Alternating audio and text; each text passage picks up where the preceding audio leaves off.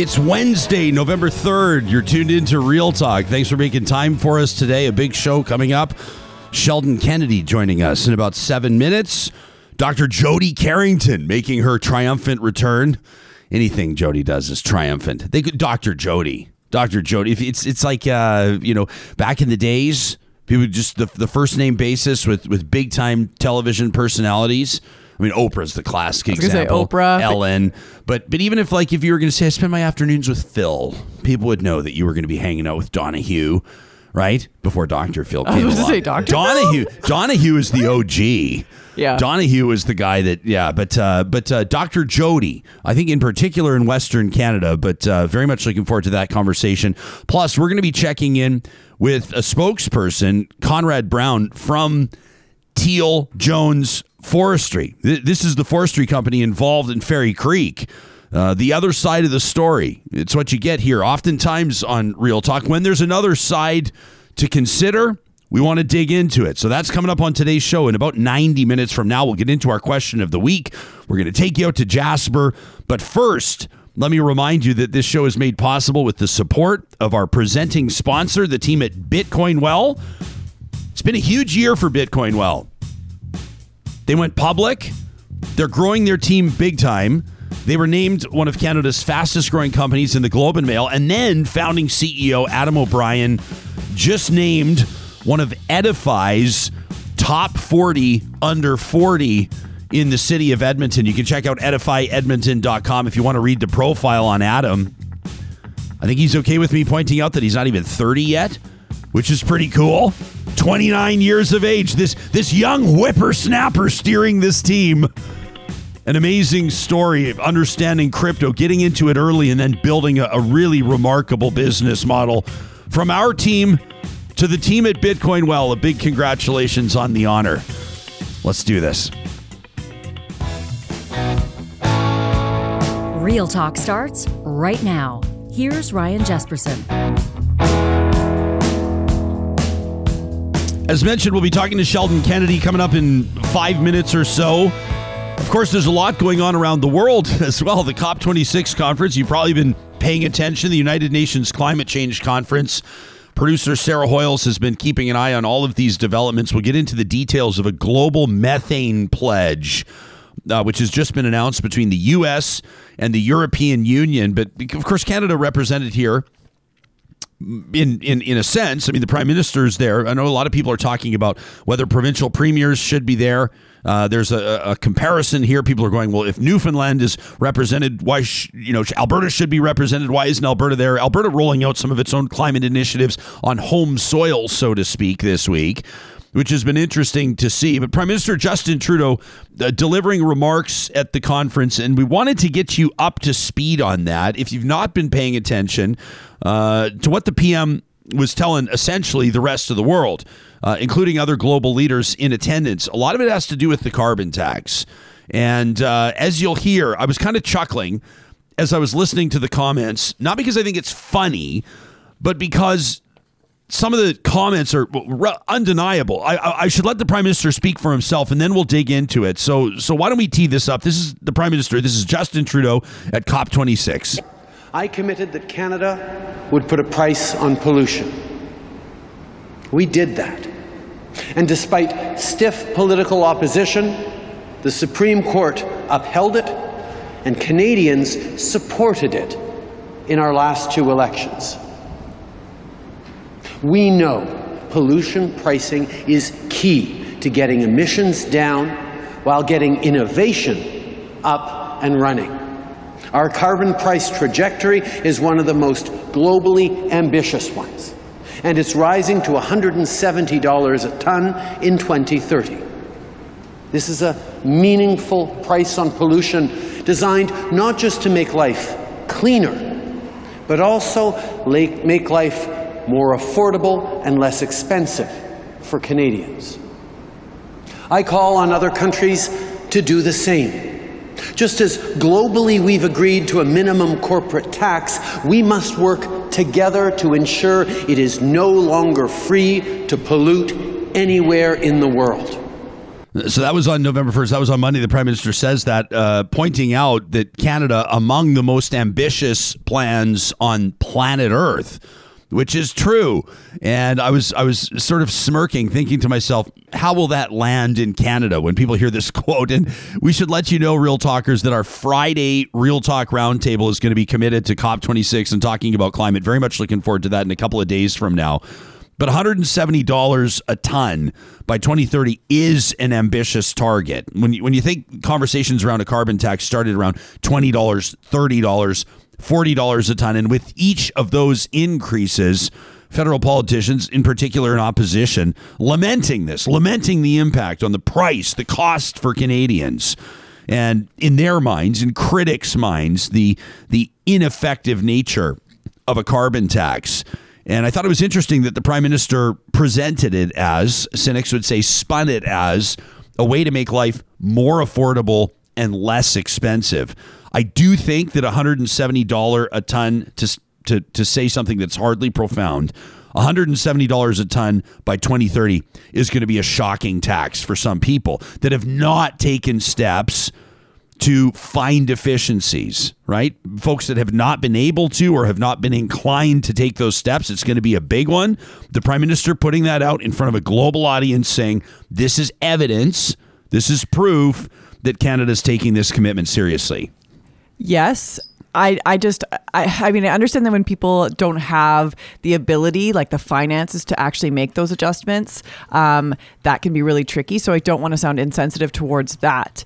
However, we need to do something. For sure. There is no denying. I mean, in his comments, he also referenced the small town that was wiped off the map because of forest fires. Lytton. Yeah, that was brutal. And he referenced it straight out of the gates, saying, these are the consequences. So either we adapt or we die. We're going to be talking about a carbon tax as one of the approaches coming up on Friday with our Real Talk Roundtable. Very much looking forward to that. We want you to know, of course, that the show's keeping an eye on the conference and noting some of the more significant developments. And Sarah, a recent announcement, they're out of it, the Global Methane Pledge, which aims to limit methane emissions by 30%.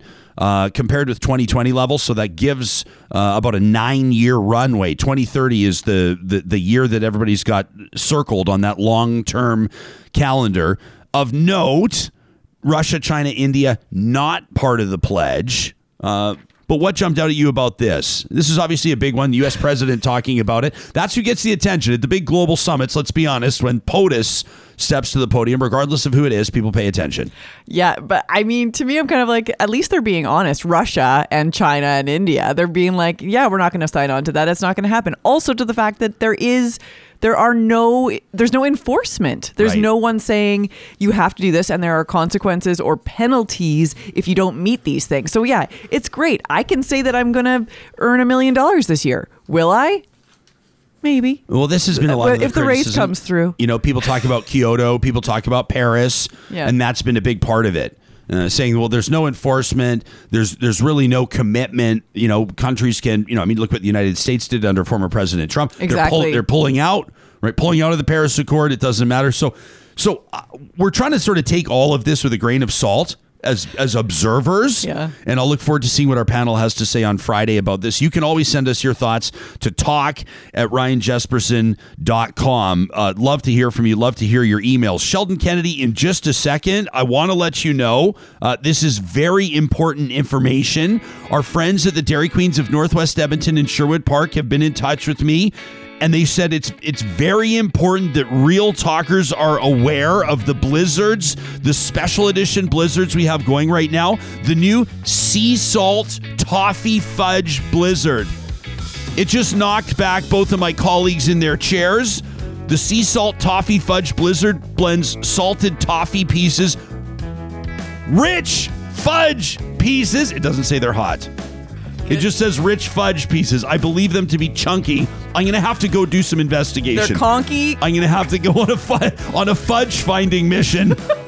And caramel topping the world famous soft serve to achieve true blizzard treat perfection. And don't forget the Oreo mocha fudge blizzard as well. Why not pair it up with a flamethrower burger and really treat yourself at the Dairy Queens in Palisades, Nemeo, Newcastle, Westmount, and Baseline Road.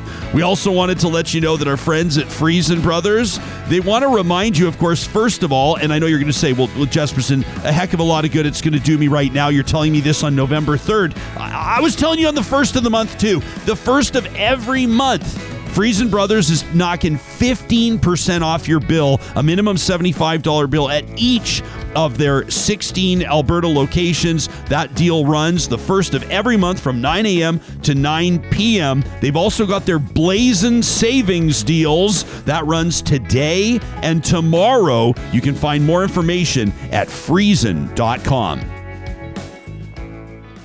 Well, the hockey world has certainly been rocked by the findings of an investigation into allegations made by a former prospect within the Chicago Blackhawks organization. By now, if you've been paying attention to this show and others, you know the story, the courageous story of Kyle Beach. And then, of course, of the accused in these circumstances and the fallout that the hockey community is feeling. We were grateful to have Tara Sloan join us yesterday from Hometown Hockey, and it's an absolute honor to welcome our next guest. Canadians know Sheldon Kennedy, a former pro hockey player, Memorial Cup champion, a World Junior champion. He's also co-founder of the Calgary Child Advocacy Centre, the first of its kind in Canada, and the co-founder of Respect Group. He's a member of the Order of Canada, and he's making his Real Talk debut this morning. Thanks for taking time for us, Sheldon. It's great to see you again.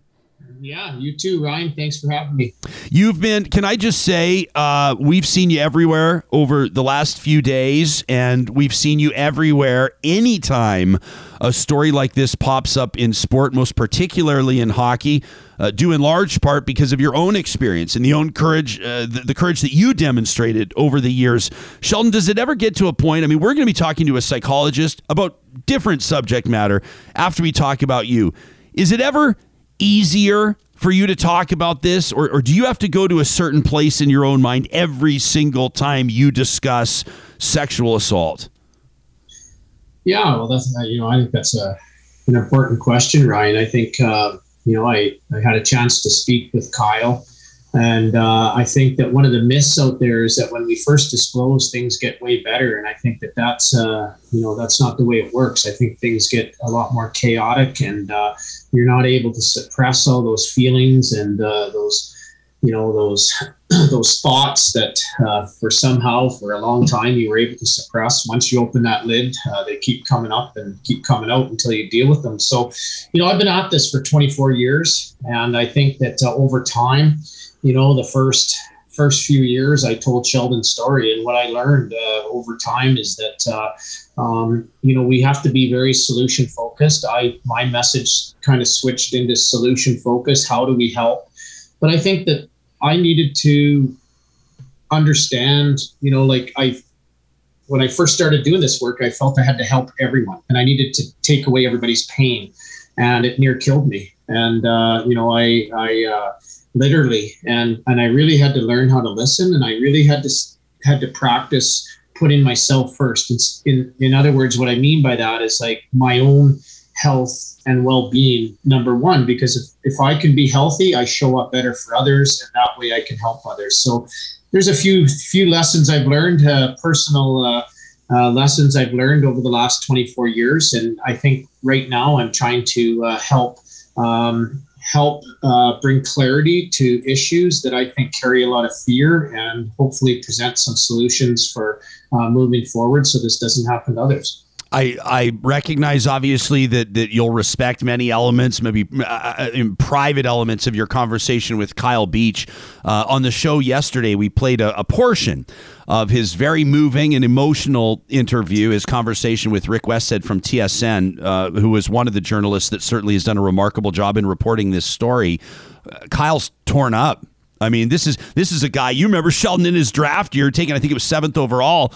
This was a guy, I mean, known as a beast. I mean, this was a guy that you wouldn't really tango with. I mean, this is one of these big, tough guys. And you see him in this interview, and his voice is wavering and his eyes are dropping, and he's describing what it was like to feel basically like a person of very little value, as he sees his abuser celebrating with the Stanley Cup and championed by the team and participating in all these activities after Kyle had filed this complaint, after he had disclosed what happened.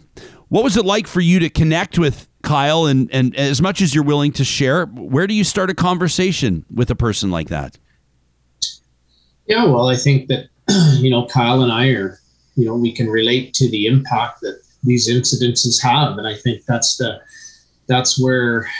how I think, any survivor or victim, whichever, word we want to use, but, of any real incident of trauma can connect with one another. And that's around the impact. And, that's when I rollerbladed across the country in 1998. I mean, we were getting 25 disclosures a day from different people and boys, girls, women, men, and, every story, the time, the place, the incident, the type of abuse was different. But one thing that always hit me was that the impact was very consistent.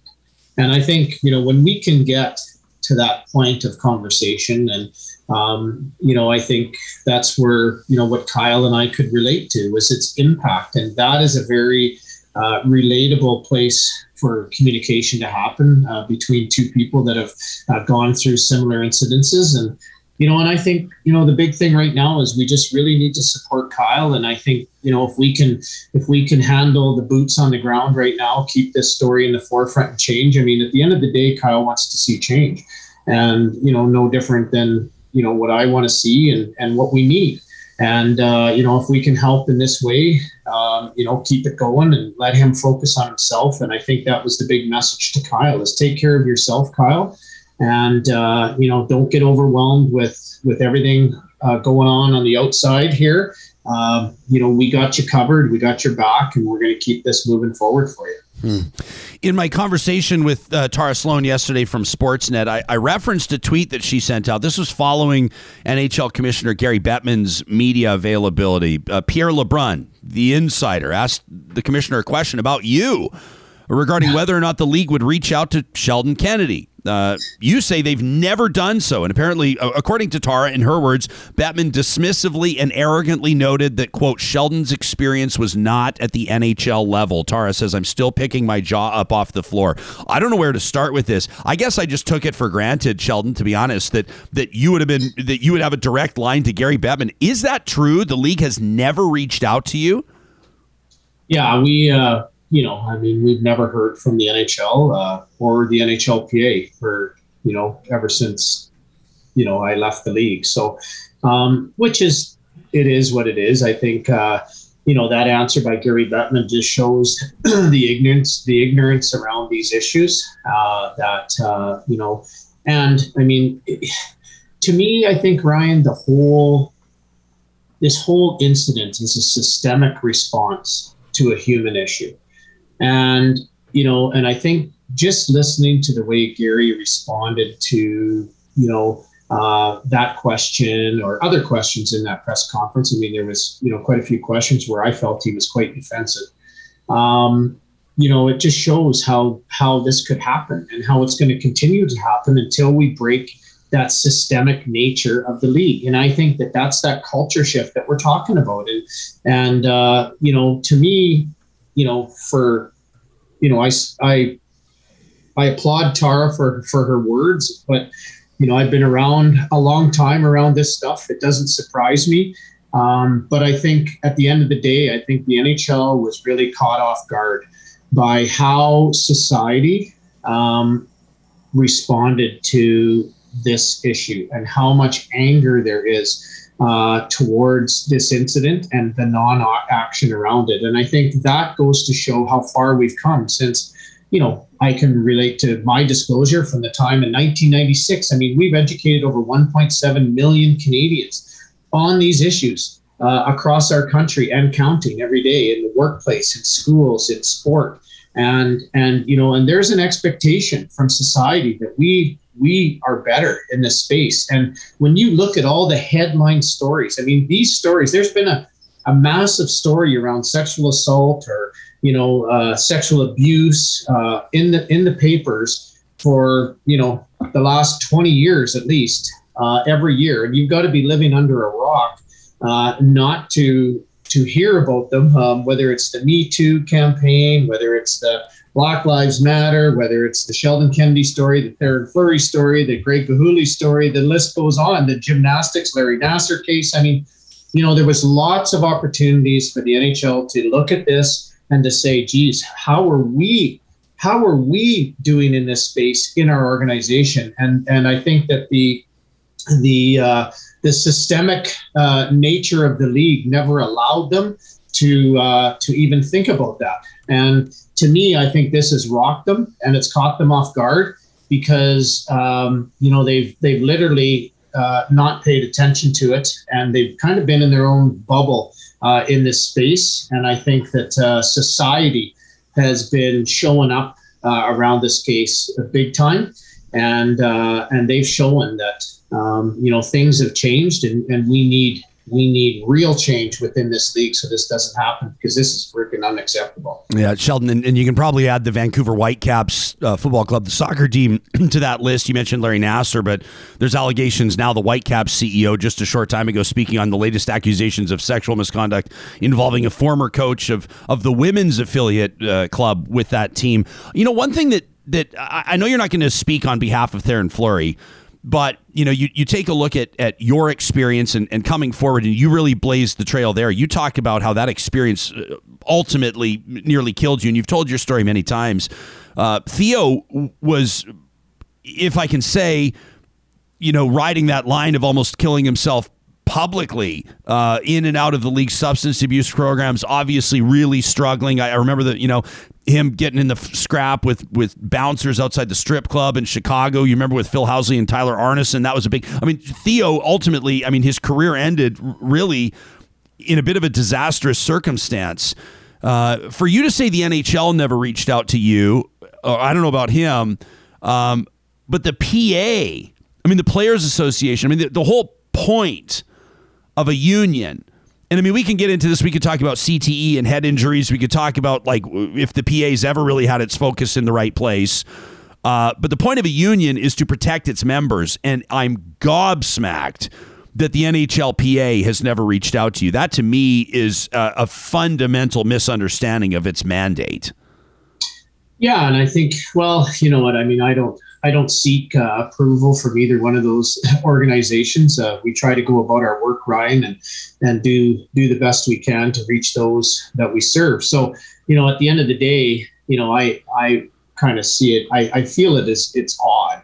If you look at, the issues that we represent, the work that we've done, and I don't know any, I know there's a few hockey players that have been in the Order of Canada. If you look at a few recognitions we've got the Order of Canada, Order of Manitoba, Alberta Order of Excellence, the Order of Hockey. We received, just entered into the Canada Sports Hall of Fame, received the Order of Sport in Canada, and I'll soon be in the Manitoba Sports Hall of Fame. So, I don't know of another player that's maybe, Gretzky, but received accolades like that. And going in as a builder, not so much as an athlete. I think, you would think that, you would at least get a note saying, hey, great work, very nice, awesome. Good stuff, Sheldon. Glad that you were a part of our organization at one time, but not. That hasn't happened. And I think, Ryan, even though I don't seek that, I think that is just a reflection on that systemic nature around, these types of issues. I still feel there's a sentiment, there's an undercurrent of blame on Sheldon within some people that I brought these issues forward in hockey because I'm ruining the game or something, right? And, you're making it awkward for other people, and you probably should have just kept it to yourself and lived with it. Never mind what happens to the hundreds, if not thousands, of young, for example, junior hockey players that are also under the care of billets and coaches, and right? Is that the idea? You should have just kept it to yourself, toughed it out, and the rest of potential victims be damned. That's the idea. Well, I guess maybe.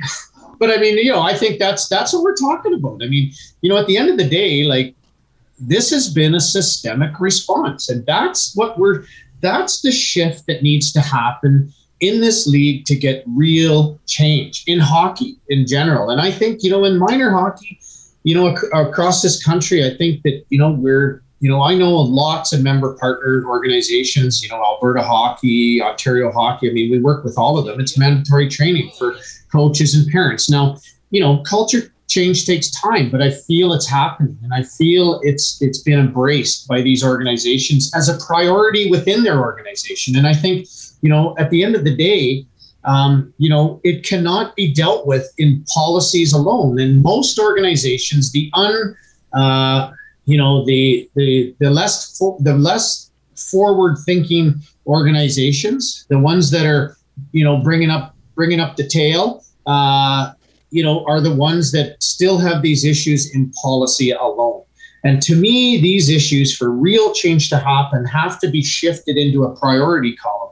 And that's where the NHL needs to get. This is not, the policy said that what they needed to do in this report. They needed to act swiftly and promptly to address a complaint when brought forward. Nobody did it, right? So policies and a 1-800 line isn't going to cut it until you can build the confidence around issues that carry a lot of fear. It's embedded in everything that you do within the league, and it's a priority from leadership. I mean, these issues and change happens in organizations with strong leadership, and that's what's lacking in this space right now, is strong leadership in this area and a belief that this stuff is important. And until we get that, nothing's going to happen. I wanted to ask you, there's a lot I want to ask you about, but Alan Walsh, one of the more prominent agents and certainly one of the more outspoken agents in the league, had a Twitter thread just a short time ago. Yesterday, he says, I'm hearing that several NHL owners are very concerned and unhappy with Gary Bettman's leadership, with the commissioner's leadership. He says, I think even the owners realize it's time for change in the NHL, and culture only changes from the top down. Walsh says it's time to fire Bettman. From the way that he's mismanaged horrific events in Chicago, to refusing to acknowledge a link between traumatic brain injury and CTE, for doing nothing to help retired players, for calling the NHL a family, for the Department of Player suspensions, for the way the game is marketed, for the lack of any coherent global strategy, to turning his back on issues like painkiller, Ambien, and Toradol abuse, for his lack of empathy and caring, for his 3 lockouts, and for his lies. It's time for Gary to go. What sense do you get with regards to the job security that Gary Bettman may enjoy, and how optimistic might you be were he to be replaced right at the top? Well, I think, if you look at, if we look at Canada, we work with 650 corporations across this country, large corporations, government organizations, and these issues are a priority. So, and there is an expectation. There was a time, Ryan, when if you had any prevention programs or any, anything other than a policy and a procedure around these types of issues, inclusion, diversity, EID work, like, sexual assault, that meant you had problems. But there's been a major shift in corporations. So if you look at the owners, they own corporations, and I'm sure that they are progressive and they're moving in this space. So when they look at how behind the NHL is as a league in this space where they could be leaders, I'm sure that that's very concerning to them, because, the progressive companies have been doing this work and made it a priority within their organization for a long time. And I don't buy the excuse that, this was 10 years ago, this was 11 years ago. Well, we had been educating every single coach in this country, every single coach in the province of Manitoba, Saskatchewan,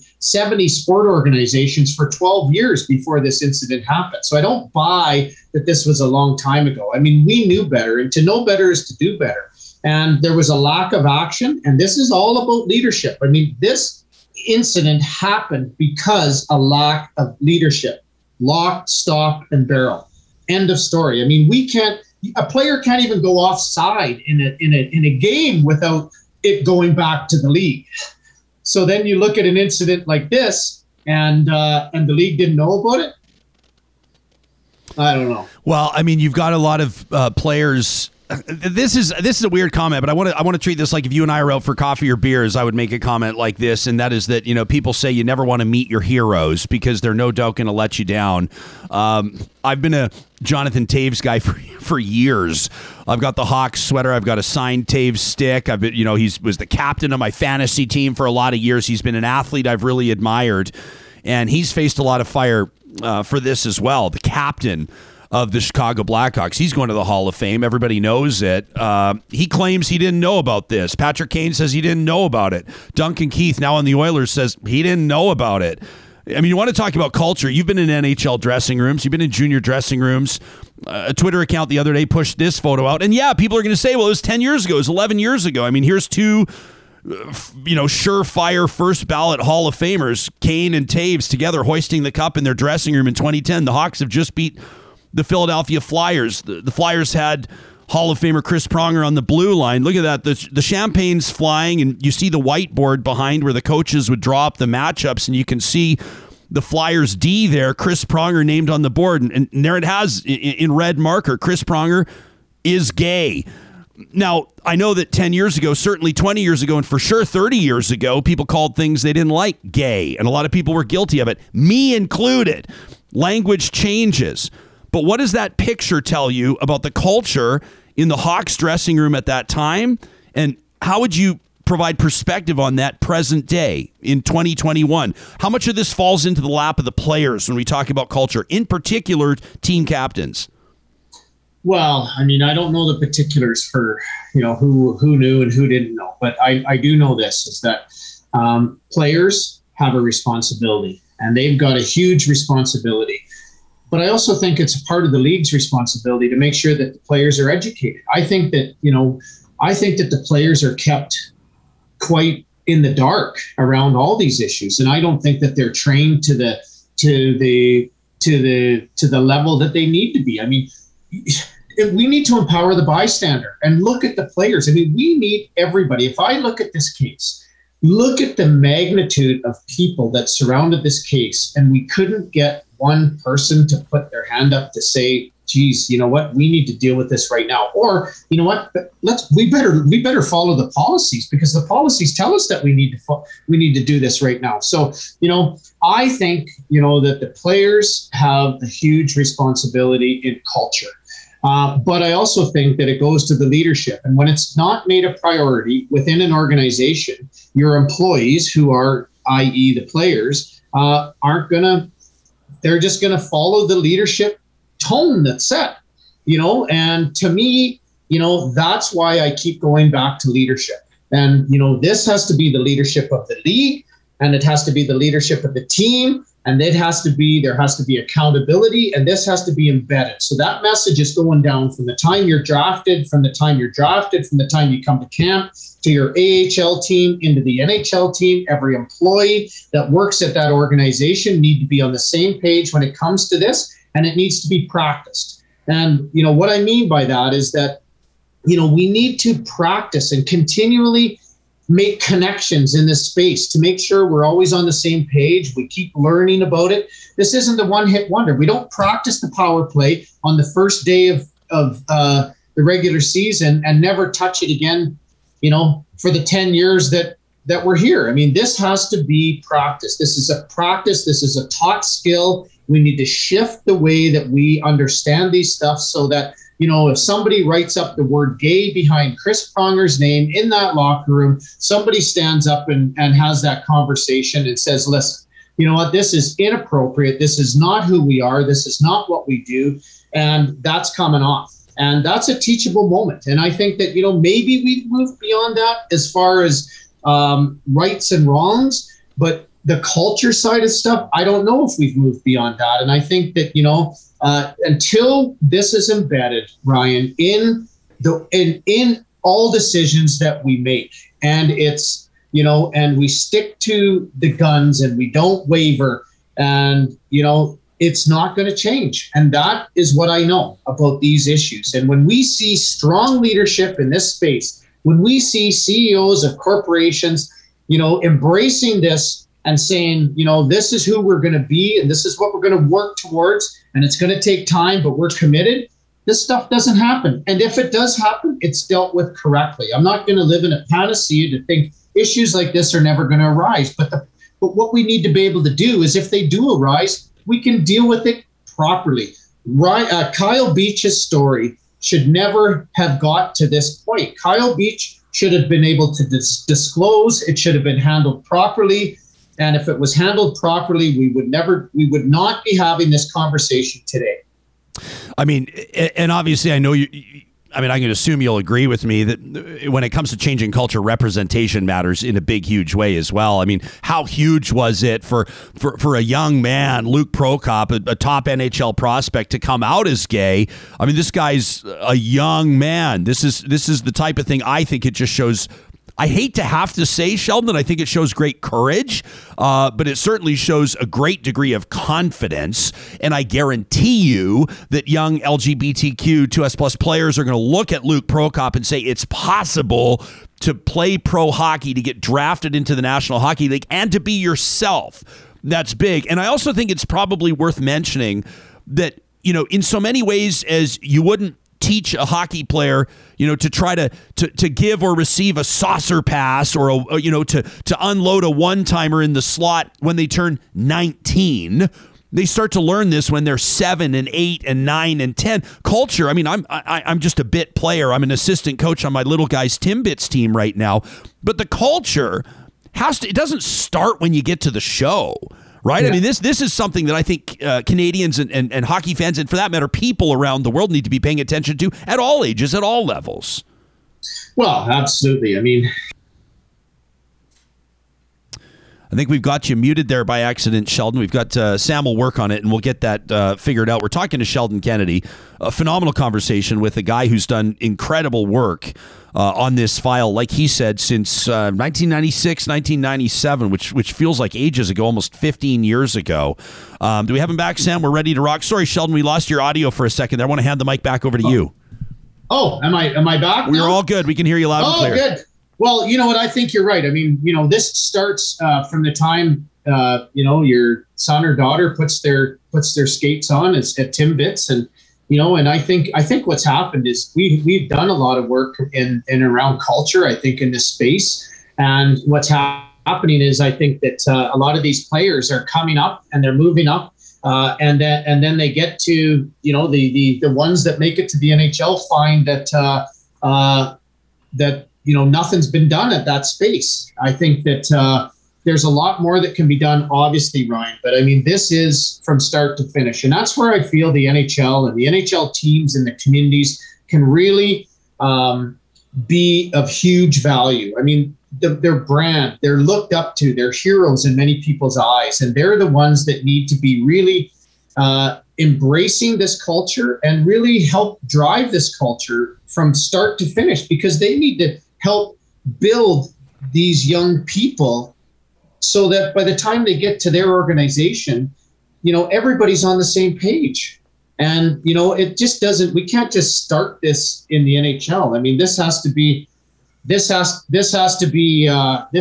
embraced from the time they put their skates on. But the NHL they've never come down and helped junior hockey in this area. They've never helped minor hockey in this space. And they need to show leadership in that and really, and not just around sexual assault, Ryan. I'm talking about any human issue here, whether it be like, LGBTQ plus, like, any of those issues, concussions, like we need to shift that culture so that there's a safety and that there's a teaching and a safe place for people to come forward to be able to discuss, chat this out, get help if they need it, make change, and be able to move, be able to shift, be able to say, oh, like the language we're using today is way different than what we started with 24 years ago. And it's going to change in the next 3 years. It changes every year. Mm-hmm. These issues keep morphing as we learn more. And, so I'm with you on that. Last question for you, Sheldon. So appreciate your time. We were expecting to see a news conference yesterday. The Pittsburgh Penguins will be named in a lawsuit, the wife of a former coach of their minor league affiliate. I'm sure you've heard about this. They delayed the news conference because they said they're processing new information, which could push this story even further into the forefront. Already rumored to implicate Mario Lemieux, now Minnesota Wild general manager Bill Guerin. What makes that particularly interesting is that Billy Guerin was supposed to take over for Stan Bowman as the GM of Team USA. Bowman, of course, stepping down in the wake of the Blackhawks controversy. I mean, this has got everybody talking about hockey. I wanted to get you to respond to what Tara said to us yesterday. And ultimately, my question to you, Sheldon, is can hockey be fixed? But briefly, here's what Tara Sloan had to say on Real Talk. This was yesterday. What they really need is an admission that they have made a ton of missteps, that their culture is broken, and that they actually need some outside help. And I don't know if Gary Bettman is interested in doing that. Well, I mean, you've teed up my next question. That was Tara Sloan on the show yesterday. Can hockey be fixed? Are you optimistic, Sheldon?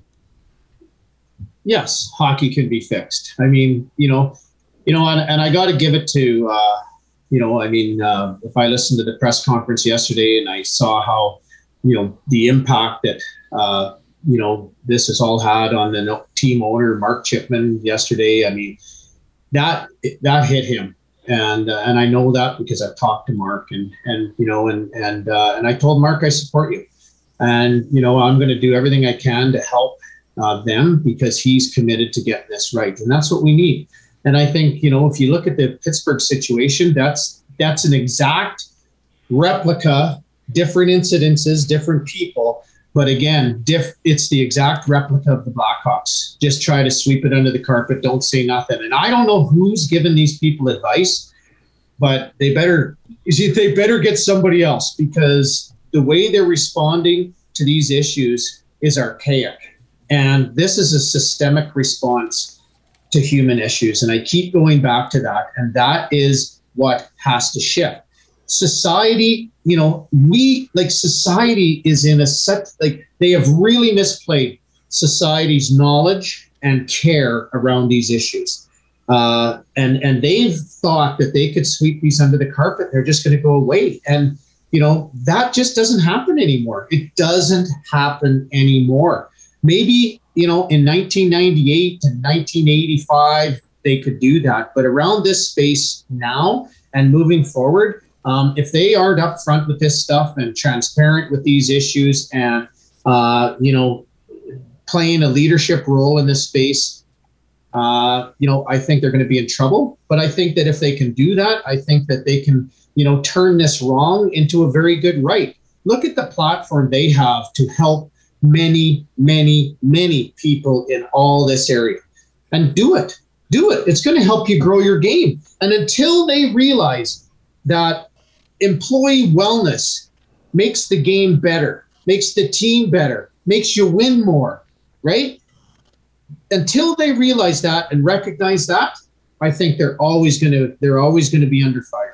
Well, history will remember. I mean, you're already recognized as someone who's made possible transformative change, Sheldon, including having these difficult conversations. I want to say again on the record, it's not lost on me how you dig deep every single time somebody makes an interview request and you keep going back to this and talking about it. It shows remarkable courage and commitment. Let me leave you with this. It's feedback from an audience member who's watching us now live. This is Deborah, who says Sheldon Kennedy is a great Canadian that will be in the same category as a warrior, any warrior for a cause.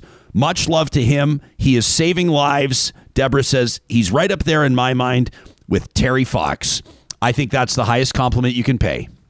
Well, thank you, Deborah. That's Sheldon Kennedy. You can find out more about what Sheldon's doing. Thanks, brother. At respectgroupinc.com. He's the founder of the Not Just Respect Group, which provides empowerment and resources for people facing online abuse and bullying and harassment. They do work with sports organizations, schools, workplaces. Again, respectgroupinc.com. Sheldon's also co-founder of the Calgary Child Advocacy Center and a member of so many halls of fame that you kind of lose track. The Manitoba Sports Hall of Fame, the Canadian Sports Hall of Fame. He's an officer of the the Order of the Hockey Order of Canada. He's a member of the Order of Canada. I mean, this guy is widely regarded and respected, and I'm grateful that he made time for us on the show. We're going to talk to Dr. Jody Carrington in just a moment, and we're going to be talking about trauma and frontline workers and first responders, but it makes sense to touch on what we've just discussed with Sheldon. That's coming up in just a moment. My Jasper memories coming up. We're going to take a deep breath and go out to the mountains too today, friends, because we know a lot of this is heavy subject matter. Again, a great resource. Sam, is it possible to put that number up again on the screen? We recognize that these conversations are more difficult for some people than others because of, quite frankly, lived experience. Every single day you face, every morning you wake up, you demonstrate courage. The Canadian Resource Centre for Victims of Crime, it's a toll-free call, 1-877-208-0747. Our friends at Westworld Computers want to remind you that new iPhone 13 is out, including the iPhone 13 Pro Max. That is like the phone right now. They've had them in stock since they launched late last month, and you can get your hands on one right now either online at westworld.ca or you can go visit them in store. They've got all the distancing protocols in place. I was just in there the other day. Their team always ready to help out on the sales or the service side. You can book a service appointment online. Did you know? At westworld.ca, more than 40 years, their team has been independently operating as your Apple experts. They've also got that Apple Watch Series 7. You can buy it now, again, online or in store. Our friends at Grand Dog Essentials, I oftentimes tell you, what more can I say other than we feed our dogs Grand Dog Essentials quality raw food. Our furry, four-legged family members eat the quality raw food from Grand Dog Essentials. But it's not just the food. I mean, they've got some other amazing supplements that people are looking to. Like, what about the healing power of mushrooms? They've got this immunity supplement at granddog.ca. It's called, basically works together to enhance a dog's immune system, a blend of 7 different mushrooms. Fascinating stuff. And turkey tail. Turkey tail is meant for dogs who suffer from severe immune challenges like cancer. Maybe your dog is on an immune suppressant medication. Maybe has a urinary tract infection, a UTI. That happens with dogs. Turkey tail can help reduce tumor sizes and improve immune response in cancer patients.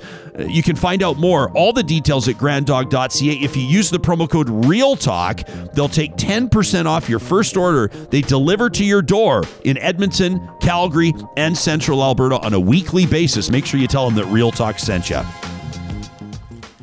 Dr. Jody Carrington is a great friend of this show. It's been way too long since she's been here with us, so we're excited to have her here today. A psychologist, a speaker, an author. She works in the field of trauma, relationships, and recovery, has done for more than 15 years, formerly at the Alberta Children's Hospital in the inpatient and day treatment units. You may have heard about her book, Kids These Days. It's a real pleasure to welcome back to the program. They call her Dr. Jody. Thanks for making time for us this morning. Ryan friggin' Jasperson. What's up, you handsome son of a gun? I always feel like it's like right before the big auto races on Sunday. Before I talk to you, I like pull on my helmet, do up the chin strap, the 5-point seatbelt goes on, and let's go. Let's go. Let's go. Oh, Sheldon Kennedy. Let's talk about that rock star right now. Right? Wow. Come on. You know I'm a huge fan of hockey. I grew up in Viking, Alberta, Canada, home of the 7 Sutter brothers. There's so much that's unfolding in there right now when we talk about trauma. And when you don't talk about hard things, listen, anxiety, depression, PTSD won't kill you, but not talking about it might. And in sport, this is a time. This is a time where we have to start to pull back the layers. And as you know, I mean, I have a huge love of first responders and, you know, people like those who serve in the advocacy center, doing this work of police, fire, EMS, hanging on to trauma because we all have it. I haven't met one single person in my 20-year career who hasn't experienced some form of trauma. How does trauma, like how does something qualify as trauma?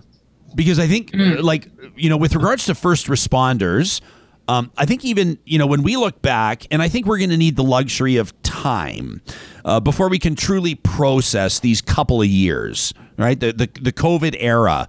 My little guy was talking to Wyatt yesterday, and he was like, Dad, he's like, the sickness has been here from when I was 4 to when I'm 6. And I kind of like, in a way, I don't know. It wasn't like, it just hit me when he said that. It's like there's little ones that basically their entire awareness on planet Earth, his entire set of memories, doesn't really remember being 3. His entire memories are based on the sickness. I mean, there's going to be paramedics. There's going to be respiratory techs, ICU nurses. I mean, there's going to be fast food workers and cab drivers that are going to look back on these 2 years and go, like, it's impacting them in a way, but when does it qualify as trauma? I love that question. So I spent a lot of time working with police officers, and I love trauma. It's certainly, it makes me really popular at parties, but it's such a sexy word right now. And so many people in school divisions want to be trauma informed. We want to make sure we're addressing trauma. Here's the issue. There's checklists that have been created about if you experience these things, this means you've experienced trauma.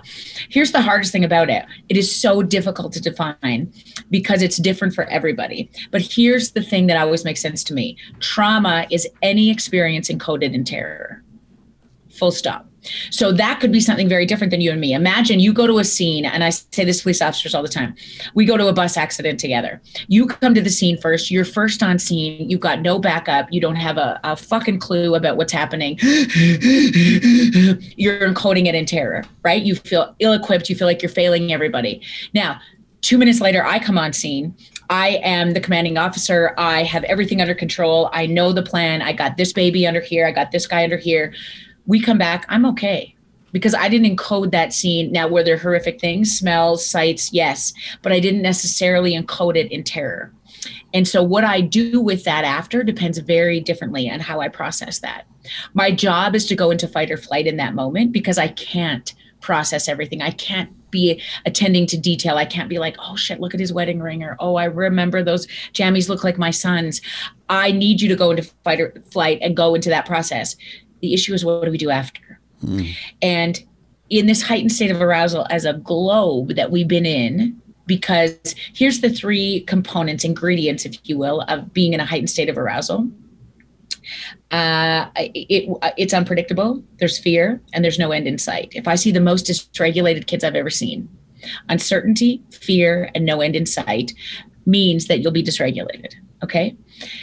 If I think about the kids that I've seen the worst, like they're flipping tables, telling you to F off, they're, like you imagine somebody in a bar fight.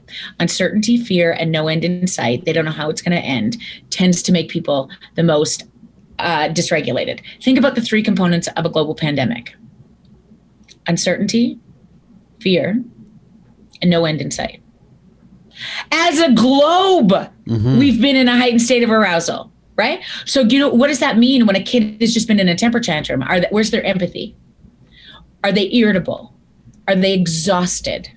Are they chippy? Where's their innovation? Where's their creativity? So we're looking at each other right now going like, you're an asshole. No, you're an asshole. Divorce has increased by 33% in this country over this time last year. Is that true? Child maltreatment. Yes. Wow. So it was already 1 in 2 marriages ending in divorce, and now that's up by 33%? Mm-hmm. I'm not going to do the math, but that's even more. We love Carrie. We love Carrie. We're staying together. Not everything has to be personal, Doc.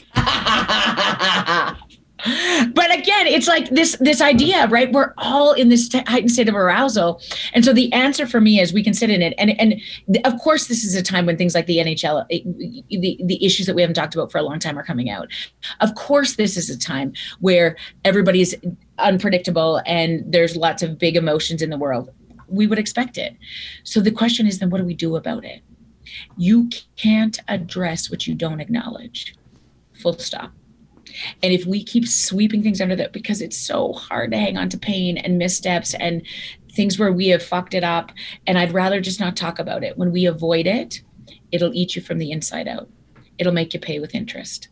And so now it's starting to create spaces on shows like yours, platforms like mine that say, one sweet step at a time, let's talk about it. Let's talk about it. because you can start to address it when you acknowledge it. I should mention that you've got this event going on. It's like a day-long online event coming up this Friday, so a couple of days from now on November 5th, called Hello Hero. Can you tell us what this is all about? Oh my gosh. So for a long time, when I sit in this office and I speak to police officers and firefighters and military and tow truck drivers that say, like, I wish there was some place where we could talk about it. I wish there was some place where we could start to shed light on how difficult it is to hold people in their most dysregulated spaces. I mean, that's why we need first responders, because there will be times when all of us get dysregulated and we need somebody to walk us home. We need somebody to walk us through it. That is the definition of a police officer, a firefighter, an EMT, a paramedic, a military. This is what I need you. When everybody's dysregulated, I need you to walk home. Okay, so the question is, who does the walking for you? If you're going to hold people's hard stuff, if you're going to be okay, if you're going to continue to serve, I need to give you a place to do that.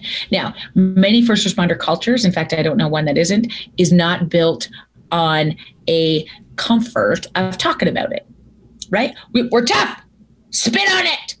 Boys don't cry. Huh? So that's going to fuck you up, yeah? Eventually. Yeah. And now we see in many of these organizations, right? Particularly, I mean, let's think about it. In hockey, we just talked about it. There's men.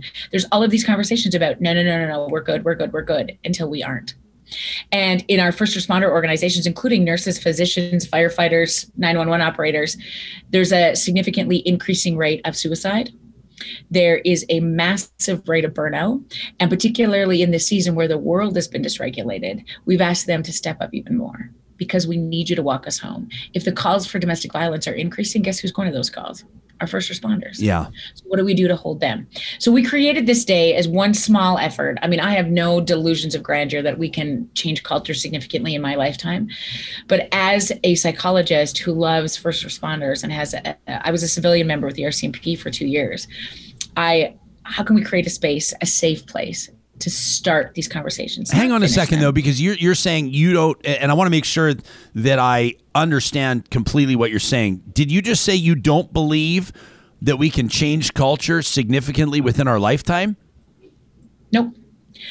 Listen, we have this massive belief, right, that we need things to be remarkably different. And when they're not tomorrow, we feel like we're failing. Nothing's changing. And we get frustrated.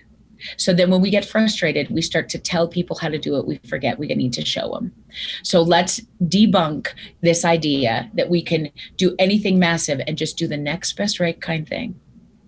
Let's do that. Can we do that together? Can we sit down and have a coffee about it? Can we start to have these conversations? Can we gather and say, gosh, does this sound like you? Does this feel like that for you? Okay, one next right kind thing. Because when we start to uncover, for example, you and I talked about our Indigenous peoples in this country and all they've taught us over the last 6 months. When you start to look at the atrocities, we start to get so mad. And what are we doing? What's happening? We need to do things. Let's do this tomorrow. Yes, absolutely. And how do we do the next best right kind thing? Because when we stay in this place of heightened arousal and anger, we have no capacity for empathy, kindness, and compassion, which is exactly what we fucking need right now. We're getting amazing feedback, which happens every single time you're here, Doc, on our live chat. I mean, Scarlett right now is talking about her ex-husband and basically said, like he was a Mountie, worked for him. She says is a Mountie rather, and he's finally addressing his trauma from the work he's done. She says his undoing is pretty heavy. I was talking to a friend yesterday. I didn't ask him if I could share. I won't identify him. I don't know if he'd mind or not, but he heard you were coming on the show and he's like, this is must tune. He's a retired fireman. He's doing something else now. And he just slipped into a story. I don't even think consciously. I said, I'm talking trauma tomorrow with Dr. Jody. He goes, I got to make sure and then he just slipped into this story of an accident scene and just sort of casually and candidly, I'm not even going to tell the story on the air because it's so shocking. And it's not my story to tell, but what he encountered there has seared itself into my imagination. It's seared itself into his memory. But there's probably 100 of those stories that he could tell. And he just sort of was saying it so matter of fact, like it's so important for first responders to be able to unpack this stuff. And I thought, gosh, as I'm listening to him say that, I'm thinking, you are just on another level. I mean, what we expect from and I want to talk to you about educators, and we've talked about frontline medical workers, our first responders. I mean, it's almost like they need to be wired differently. Like, I don't think the average person, I think if I showed up, I mean, you reference this. You say, they come into a scene, maybe it's a carbon monoxide poisoning or a fire, and they see a child whose pajamas remind them of their child. And if I had one of those experiences, I'd be out. I don't think I have what it takes. And I don't think that society writ large can even relate to the challenges that a lot of people have in their jobs. The question is, how can we support the people that are encountering these types of trauma, in some circumstances, Jody, like 3 or 4 times a week? 3 or 4 times a call. Yeah. So you think about a 911 operator. I mean, that's their job, right? Every one of those circumstances is when the phone rings, that's what happens. And here's the deal. We are wired to do hard things. You and me are wired to do all of those things.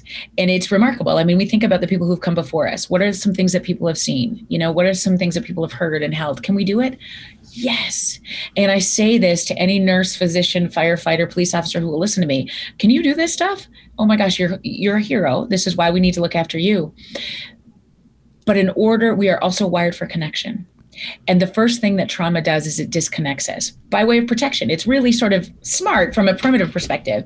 But if we want to heal, we have to get reconnected. And there's no culture, there's no safety in the culture to do that. You should be strong. You should handle it. And I want to shift that narrative just slightly to be able to say, yes, we can do all of these things. You can have a beautiful life at the end of a beautiful career where you've changed lives every single day.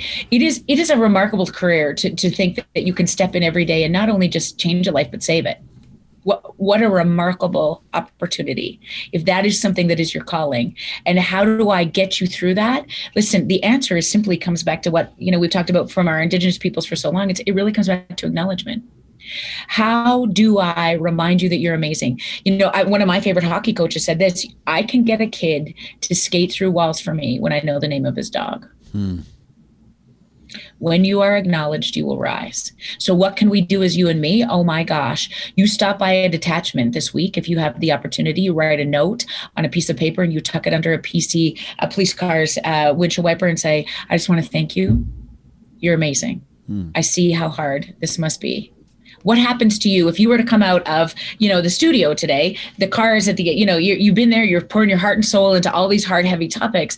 And somebody said, listen, Ryan, I listened today. I just want you to know you're amazing. I think you're showing your son how you do hard things.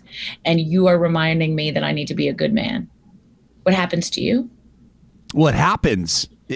And I know that it happens to you too. People come up, they always preface it by saying, I'm sorry to interrupt. I always say that's not a thing. Don't worry about it.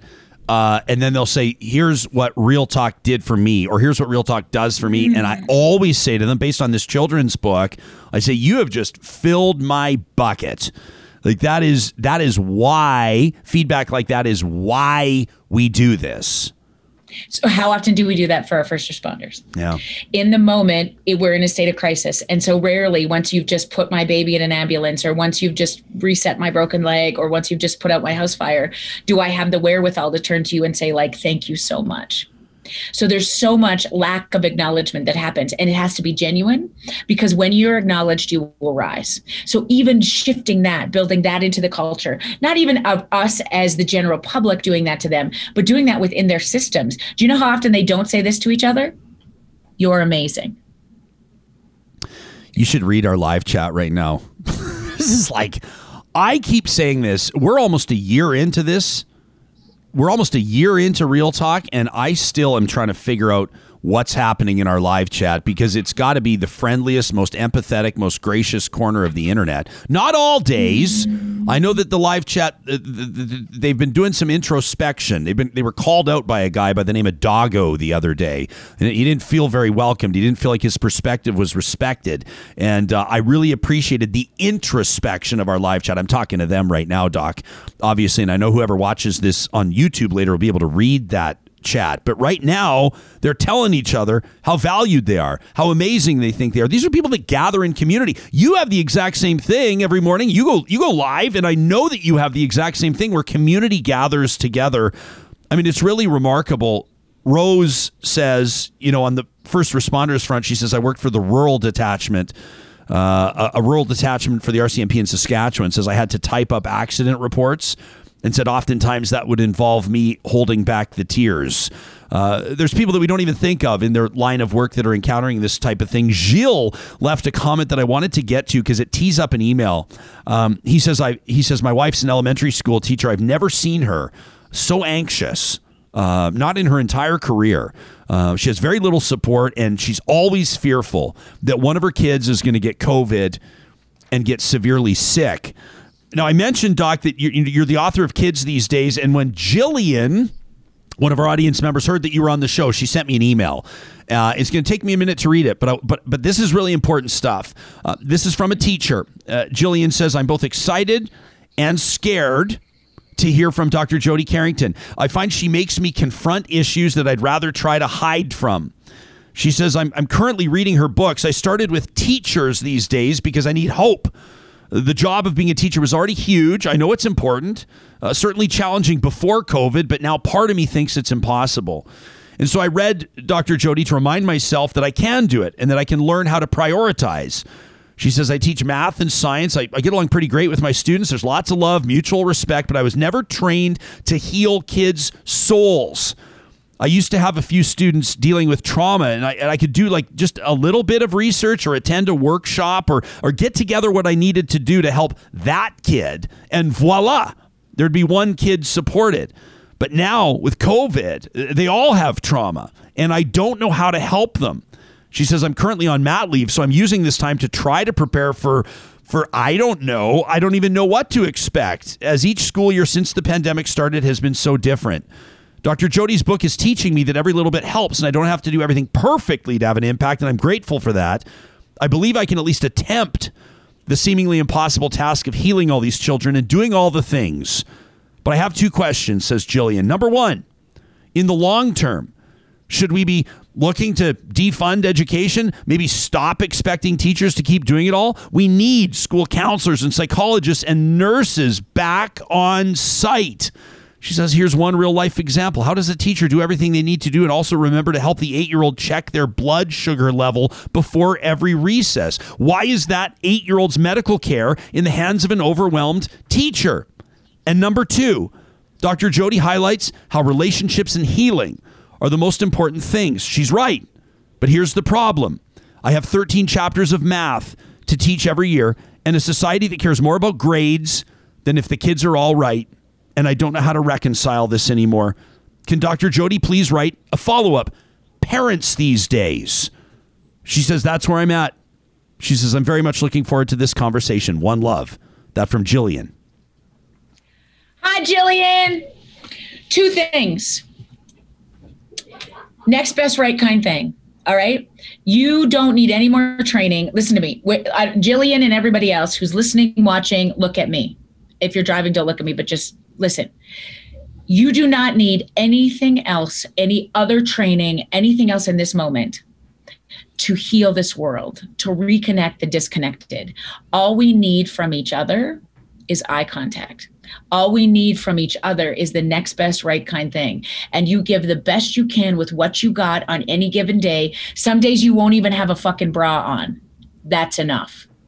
Because all we can ask is that you give us what you got. Yes, we need more counselors, nurses. We need to shift this idea of mental health because listen, in a society where outcomes matter, it doesn't matter if you have the finest pedagogy in place. Kids can't learn when they're dysregulated. It must take precedence. And so we can't start at the top. I've learned this many times in my career. I've tried to start at the top of education hierarchies, talk to the big shooters, talk to the big shooters in police and fire. Blech! It takes too long. We're going to start with those of us, you and me, on the ground every day who do the holy work of hanging on to kids and dysregulated people and families. What we do is mental health work because what we do, the only thing that heals is relationship. Now, it doesn't matter, Ryan, what you say, particularly on any show that you do for today or for the rest of your career. It's how you make people feel that matters. Now, that sounds cliche, but I will tell you, you cannot trump relationship. We can automate many fucking things. But what we need to know as human beings, we are wired for connection. Neuropsychologically, listen, what happens is from a physiological perspective, you and I sitting in the same room, our cortisol drops. Our oxytocin and our dopamine increase. Your only job is to show up to the best of your capacity for the people in your family, for your staff, then the people you serve, in that order. You be kind and don't tolerate bullshit. At the end of the day, you must do it in that way, again and again and again. Our job on this planet is just walk people home. Ram Dass said this, we're just here walking each other home. Give me the best you got today, and it is more than enough. You have everything you need in this moment. When we're lucky enough to get out to the one of the family farms outside Middle Lake, Saskatchewan, where my mother-in-law, Deb Skelton, we walk in the door of this beautiful farmhouse. She's a stalker. She is a Dr. Jody stalker. She is a huge fan of yours. And when I walk in the front door of the house, right there, they have it framed, this message. We're just walking each other home. Oh, Deb, I love you. She loves you too, friend. I want to read you a couple comments before we. I know your time's valuable, and we got a bunch going on here, but like this is resonating with people. Tracy says, I learned from a friend in Pakistan about the gratitude challenge. We take 20 minutes every day to send a positive message to people who make a difference in our lives. Tracy says it's so good for the soul. Chad says, I've been delivering coffee cards to different departments in the hospital, and I can't express in words just how impactful those $5 coffee cards have been to people. These are small expressions that go a long way. And they don't even need a monetary value. In fact, the research around this is really amazing. When you acknowledge your staff 0 to 2 times a year, which is what we typically do, turnover is 27.2%.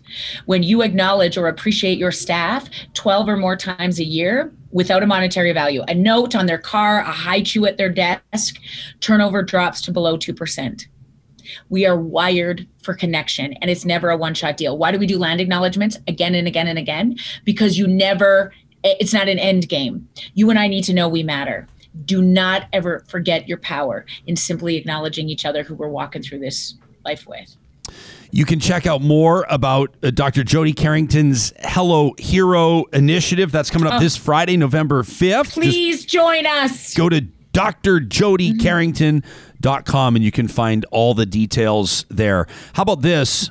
I'll leave you with this comment from Mark B. in SLC. That's Mark B., who listens in from Salt Lake City, Utah. He says, I always feel a little better when Jody's on the show. How's that? I love it. Thank you, Rye. Thanks, Doc. It's great to see you. Always an honor. Always appreciate your perspective. That's Dr. Jody Carrington. Just does an absolutely amazing job. You can let us know what you think about this. Jillian followed up, by the way, and I'm so grateful for her email. She says that's the thing, though, with us teachers. It's the biggest problem with teachers is we never, ever think that we're enough. Unbelievable stuff. Let your kids teacher. Maybe let your former teacher. What about this? Like, I've always talked, people ask the question now that I'm like old as...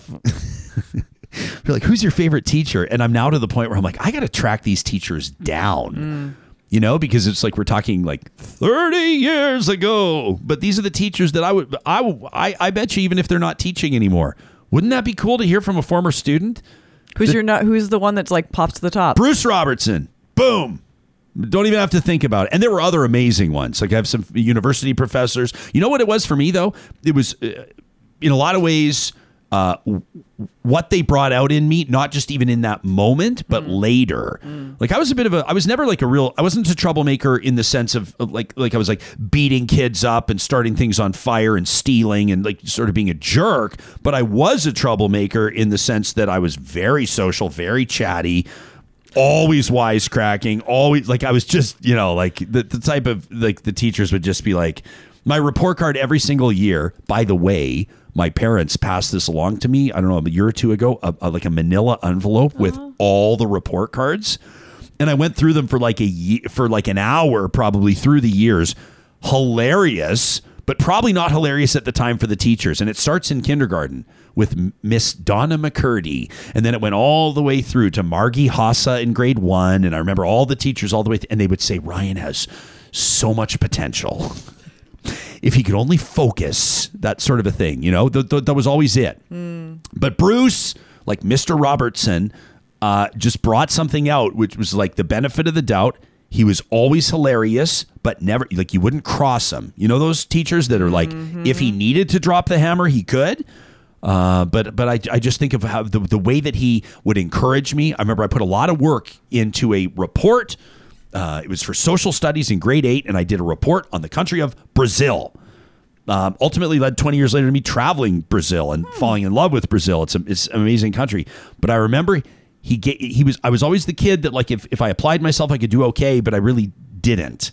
And so if you look at like my high school grades, I mean, I barely got into university. I got 58% in math 30. I mean, like, I struggled in course, but if I tried, I'd do well. And I put a lot into that report in Brazil. And I remember, I mean, this is grade 8. What was I, 13 or 12 or something like that? I remember now. 13, 14. I got an A+, and it was the first A+ I'd seen in a long time. And it was a reward for the hard work I put in, but it was his comments and his encouragement that was like, see, and I remember that 30 years later. It's remarkable. Who was your favorite teacher? Does one immediately come to mind? Oh, boy. To your point, the idea of junior high to me, those are when my big, like, there's Mr. Capstick and there's Madame Moquin or Madame Dubé, depending on. Were you in French immersion? No, I wasn't. Oh, okay. I can only speak un petit peu. Yeah. That's it. That's my extent of my French right And there. what was it about those favorites? They saw me. I struggled in junior high, just, with the transition from elementary to junior high and trying to figure out what friend groups were and who I could trust and all that jazz. And they just made space and time. And I guess also Madame Moulette, now that I'm thinking about it, she was my math teacher. And it was the one year I was really good at math, was when she took the time to teach me and figure out what my learning technique was, or lack thereof, when it came to math. So just being seen. Junior high, that's huge. Being seen. Huge. Junior high is such a tough. Ugh. Oh man. Listen. I mean, like, people right now, like The Watcher. You never know. Like, what happens if one of these teachers is listening to this podcast later in the day or is streaming us live right now? Like Mr. Graff in Innisfail, The Watcher has named you as their favorite teacher. What about this? I mean, Ashley's letting us know about Miss Miska in grade 1 at John Barnett Elementary. Miss McPherson is Miranda's favorite teacher. A strategies teacher. Strategies at Lindsay Thurber in Red Deer. I can't talk about Lindsay Thurber in Red Deer. They were the athletic rivalries. I was at Henry Wisewood in Calgary, and every time we'd play Lindsay Thurber, I mean, I want to say every time we'd beat up on Lindsay Thurber's basketball team, but that wasn't always the case. Because you'd always be like, really? Like, a team from Red Deer is going to beat the big Calgary high school? And then they would just, like, stomp us. It was never fun. Yeah. I mean, in my school, there was the Scona Harry Ainley. Yeah. Everyone's got rivalry. their high school rivalries. Ugh, Ainley. And then you hear, and then you become friends, like, in your adult life with someone that's an alum from that high school, and you kind of are secretly like... I say it outright. I'm like, gross. You're like, but you're actually not bad for someone from that school, right? You know what I mean, Sam? I always hesitate to do this because Sam's working hard behind the scenes, lining up her next guest and getting everything ready. But do you immediately, like, when you say favorite teacher or best teacher you ever had, is there one name that immediately comes to mind? Rick Michelin, Tim Cusack. Boom. What was it about them? Michelin is a band teacher, and he was also a chemistry teacher, and he was just a sort of a jovial, relatable guy. I mean, I loved band. That was sort of my What did you play? Happy place. Trombone. Yep. Why are you laughing? Sarah's Why are just you laughing? losing it on this. What's so funny about trombone? I just love that Sam's like, I was a band geek, and I was a band geek too, Sam. Yeah, exactly. Were you not in band? No. Oh. Who's the geek now? No, no. Okay, trombone. Trombone is one of the more. It's kind of funny. It's like you sort of certain. I don't remember the dynamic. What I remember, I don't know about your experience, but it was always like the trombone always seemed to be like the students that would play trombone were a little bit like you, Sam, like a little bit like, and that's no, it's a compliment. It's a compliment. It's like the students that went on to be like engineers and they were good at math and like, right? For people that know that enough, yeah. Like, you now have that to I think about it, right? And then like the kids that played the saxophone were like the cool kids, and like the kids that played the flute were like a little bit more organized and probably more well behaved. Like you didn't have like a real rebel playing the flute. Well, it's like, you think about a high school band class, like the back row is the brass players. It's Yes. your trumpets, your trombones, The party your animals, baritones, yeah. and we're a bunch of nerds back there. Like, honestly, now that I think about it, the brass section was always the nerds. But you need some nerds in a band. Like you need people that are like, we're actually going to like stay on cue and like pay attention to what the conductor has to say, right? Because you've got the hooligans in the band too. The key is you got to have the hooligans on the instruments that are more difficult to notice, right? You need to have the sort of like the tactical performers playing like like the oboe. Yeah, you can't have like a jokester playing the big bass drum. The bass drum is driving the tuba's driving the brass is let's be honest, the brass drives everything. Let's be honest. That's true. Yeah. Well, you can let us know about your favorite teacher. Maybe we'll do like a big shout out to teachers. Jen says, I feel like I was a party animal and the popular girl playing the flute. All right, Jen. There's an exception to every, Kim played alto clarinet. We should do. What about this from Mark, who says, when I was playing band in high school, when I was in the band in high school, it was the best time of my life. He says, I sat between in band my current fiance and journalist Sandy Garasino. Mark, a star-studded front line in Mark's band. Troy says that the trumpet players were always the cocky ones. I actually 100% agree with that. Jay Bell says our trumpet section was all class clowns. 100%. Some random guy says, I have a friend who is the only French horn player for 2 different grades because one of them didn't have a French horn at all. French horn is a beautiful instrument. Beautiful instrument. But if you need to bury somebody that's not very good at playing, French horn is a great one because you cannot hear a French horn over like trumpets and baritones and saxophones. Do you know how you make any instrument sound like a French horn? Huh? You stick your hand in the bell and play wrong notes. Yeah. Shade. Hey, little band joke for you there. A little shade over there from Brooks. All right. Wow. Okay. Kim says, is Jasper going to suggest we start an orchestra? The real orchestra, the real play. What would we call real play? The real orchestra. The real orchestra. Keeping it real since 2021. I guess so. Maybe. I don't know if I have the patience. I think of my band teacher, it was Ralph Carter. Bless him. I was going to say bless his soul, but do you say that when he's still alive? Like, when did he? But he would, like, Ralph that's another guy, if I saw him right now, I would just want to give him a huge hug. I don't know if he'd want it. I don't know if he's healed from me yet. We would do horrible things. Like, not horrible, like horrible, but horrible in the sense of, like, I would look over to my buddy who would be like a trombone player. I'm playing trumpet at the time, or baritone. I went back and forth. Very versatile. Yeah. And we'd be like, or like a saxophone, and we'd be like, you want to switch scores? Like, you want to switch music? And then like the saxophone would play the trumpet part, the trumpet would play the saxophone. You're wild, It's just Jasper. like wild and crazy. You're just such a wild and but crazy Ralph guy. and he had like the, what do you call like the sticks, like the conductor sticks, and he would be like banging it, and he would like launch it, and he would like hold his head, and then he would bring himself back to a point where he could calm down again, but like never fully snapped. And he had 13 and 14 and 15-year-old. I'm trying to think of like, what does Kevin McAllister's dad call him in Home Alone? Way to go, you little jerk, right? You remember that scene in Home Alone? Ralph Carter had a bunch of little jerks, me included, trying to set him off.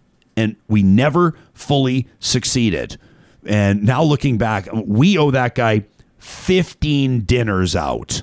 We probably owe that guy a trip to Maui, if we're being honest right now. So God bless teachers. Shalane says, my son wants to play an instrument and he's having trouble picking. I'm taking notes right now. I'm not sure if this is the proper conversation to provide context of what you want your kid to play. That's really cool that their child wants to actually play, because I didn't think that I would be good at it, so I didn't do it, and I regret it. Yeah. Like, I really wish I could play an instrument, and I can't. Yeah. My brother's kept up his piano playing. We all took piano lessons as kids, and that's something I just so wish I could still do. Never too late. Never too late. Every Wednesday, it is our absolute pleasure, in partnership with the team at Tourism Jasper, to take a break from all the heavy stuff You know, the real talk. I mean, it happens. It's necessary. It's important. But want to get out to the mountains and take that proverbial fresh breath of mountain air in partnership with Tourism Jasper. We're proud to present My Jasper Memories. And today, as we lead up to, we're a week and a day away from November 11th. And we want to remind you about the amazing history and the significance of Remembrance Day when it comes to Jasper National Park. You know, many people wouldn't guess that Jasper has as many connections to the world wars as it does. There's Project Habakkuk, which we talked about in a past Real Talk My Jasper Memories segment. You can always find those at jasper.travel/Real Talk. You can go way back in the archives and learn so much more about one of our favorite places on the planet. You know, the tallest mountain visible from town, Mount Edith Cavell, is actually named after a heroic war nurse. It's a stunning view. The highways even within Jasper, did you know they were partly built by prisoners of war and people in local internment camps during parts of World War I? There's so much to learn about the significance of Jasper and past war efforts. So every November 11th, the community of Jasper, and of course the rest of the country, remembers the sacrifices made by veterans in service to their country. And this year, Jasper is expanding this special period of remembrance. As a matter of fact, it's begun already as of November 1st all the way through to the 15th. And Jasper is inviting veterans and their families and everybody else to take part in the Veterans Appreciation Event. It's been created and coordinated to show support for our military veterans. They're calling it Vet Fest, and it will include events and activities, dining opportunities throughout town with a lot of deals and discounts. So if you're considering a trip out to the mountains, here are a few events to add to your itinerary. November 5th, that's coming up this Friday. It's No Stone Left Alone, which is an amazing youth remembrance program. Coming up on November 8th, Indigenous Veterans Day, including a commemoration event at the Jasper Royal Canadian Legion and Cenotaph. We're going to celebrate women veterans on November 9th, paying tribute to, yes, Edith Cavell and women veterans alike. It'll include a coffee and cocktail reception with guest speaker Louise Abdu, who's an advocate for veterans' mental health. You can learn more about that ladies-only event online. And then, of course, November 11th, the Remembrance Day ceremony and subsequent programming. The Royal Canadian Artillery Band will perform at 2 o'clock, 2 in the afternoon. They'll be in London playing for Queen Elizabeth before they touch down in Jasper. What an amazing experience that will be. And then on November 13th, the Veterans Trade Show. You can learn more online about this showcase event supporting veterans businesses. And then the second annual Jasper Legion Mess Gala, also on the 13th. Through November 4th to 14th, that's tomorrow through the 14th, the We Have Not Forgotten exhibit. That's the Jasper Yellowhead Museum and Archives, a gold mine of historical keepsakes and stories. A special exhibition will focus on the men and women of Jasper who have sacrificed so much to help build what we have and what we know today. You can find all of the details online, including these specific events I've mentioned, at jaspervetfest.com. And of course, you can find out more about past My Jasper Memories by checking out jasper.travel/Real Talk. Every week when we take you out to Jasper, we have an opportunity to share photos, videos, stories that have been submitted by Real Talkers. Haven't missed a week yet. You step up for us by either sending us an email to talk@ryanjesperson.com or hashtagging MyJasper and Real Talk RJ with your photos and your videos.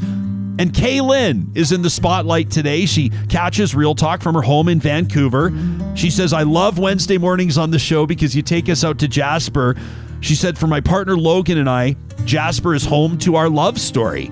Every time we go back, we feel like the rest of the world is melting away. It's leaving us in our red Adirondack chairs inside a sparkling little snow globe.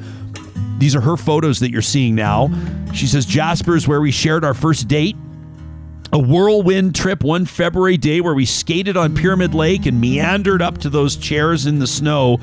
A couple of years later, in the summer this time, that very same spot, we were engaged.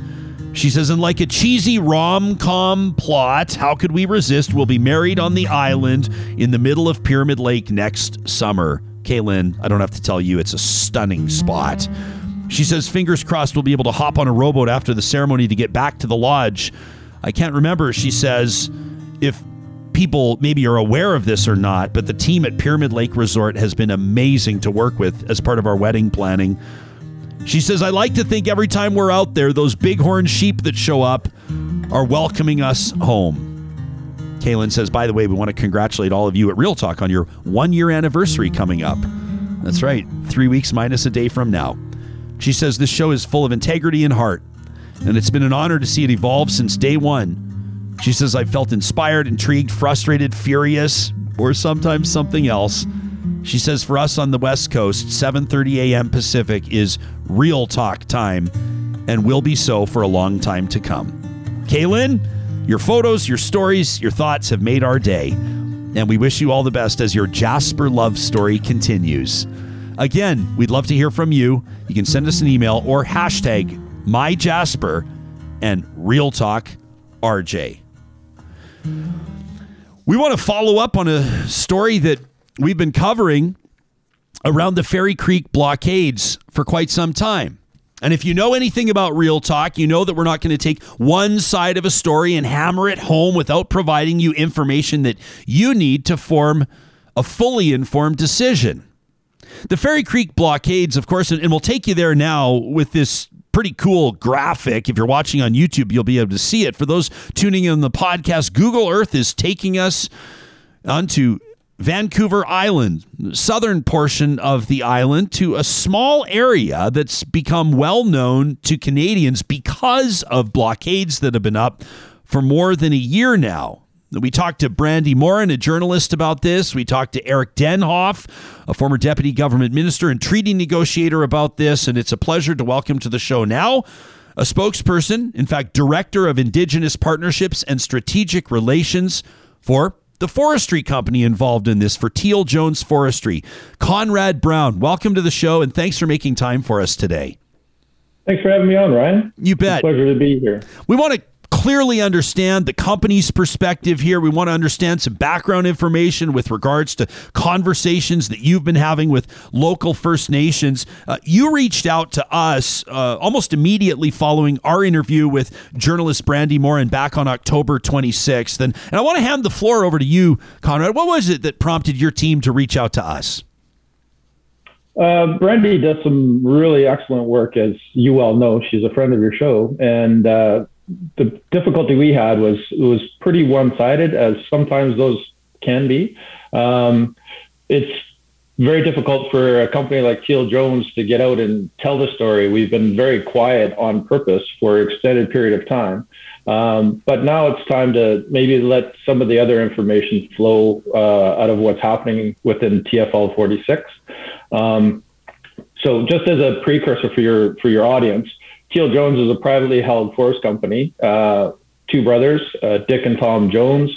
Their father started the business when he returned from the war in 1946, one man, and has grown the company to be one of the largest privately held forest companies on the West Coast. We've got over 1,000 employees in British Columbia.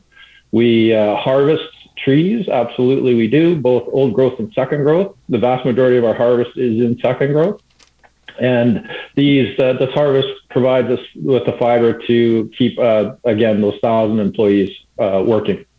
So when you talk about TFL 46, that's Tree Farm License 46, obviously. Can you? I shouldn't say obviously. It wouldn't be obvious to me unless I had notes. Unless I had notes in front of me. But why don't we talk about that and how that works? Because I know that one of the points that you're probably eager to make is that there are some protected areas within that license. Can you explain to the civilians that are going to be hearing this interview how it all works, where you do logging, where you don't do logging, and how all of those agreements have been reached? You bet. So TFL 46 is approximately 60,000 hectares. The Teal Jones purchased the rights to log in TFL 46 approximately 20 years ago. And we did that on purpose because at the same time, we had just finished one of the largest investments on the West Coast in recent memory in the late 80s and early 90s. We built the second growth, what's called a small log mill. And we required the fiber from TFL 46, which again is the vast majority of it is second growth, to fully operate the mill here in Surrey. The TFL, again, is 60,000 hectares, and the protesters have done an amazing job. They're very passionate, they're very dedicated, they're extremely well funded, and they're very savvy when it comes to social media. The difficulty comes is the world now thinks Fairy Creek is this huge expanse. It really isn't. Fairy Creek is only 2,000 hectares. It's been protected long before the protesters showed up, and will be protected long after the protesters leave. That's an important point. The area that we had permission, legally allowed to, we had permits, we had done the First Nation consultation, was on a very small section of just on the outer edge. So on your Google Earth, a beautiful picture of coming into that watershed. On the very top left-hand corner, there's a small, less than 200 hectare area that we had permission to go and harvest. So when we started to go down that road to harvest, a young man in the United States doing some Google Earth and some other work found out that there was going to be some harvesting, and he didn't like the fact that it was going to be harvesting. So he made contact with some Canadians. That's when the first protest started. When we went to go to work, all of a sudden the protesters are there. I need to say this, we are 100% in favor of everybody's ability to protest, as long as it's done legally, peacefully, and safely. So our workers tried to go in, protesters turned them back. That was late in the year. We kind of let it sleeping dogs lie, so to speak, just waiting to see what was going to happen. Tried to go back into work a few months later, and again, the protesters were there turning us back. So we had to go to court. We got an injunction from the judge to allow us to continue to go do what we were legally and permitted to do. And the judge at the same time asked the RCMP to come in and enforce the court's wishes. That then turned into one of the largest civil disobedience in Canada. It had tremendous effect on our ability to go and harvest. And the difficult part for us, Ryan, was just the old growth. They shut us down in many, many areas. They just turned their protest into second growth protest. And they'll sit and say that, oh, we're in favor of logging, just not old growth. It's simply not true.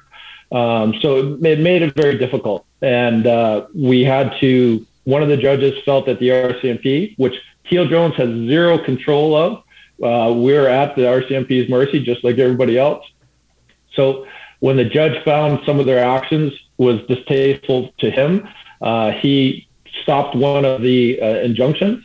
A different court has put that in abeyance, reinstituted that in court injunction, and the RCMP are currently out there helping us to go and do some really important work that needs to get done before winter flies. Yeah, I wanted to ask you in particular about police involvement here, in particular, obviously, the RCMP, and I'll reference back to my conversation with journalist Brandy Morin, who was there for context.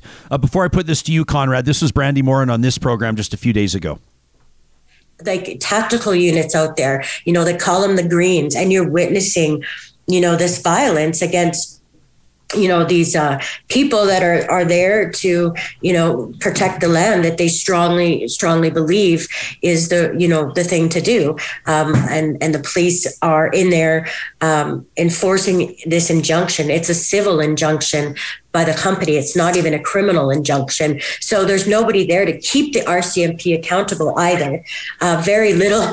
The only accountability they have is media, and there's hardly any media out there. So it's like it's insane. That was Brandy Morin on this show on October 26th. Are you, as the company, concerned about some of the actions that the RCMP has been taking, the way that they've been essentially doing business, enforcing that injunction? So it's important to clarify one of Brandy's statements that she called it the Teal Jones injunction. It isn't our Teal. It isn't ours. It's the court's injunction to try to uphold the law out in the forest, that there isn't anarchy.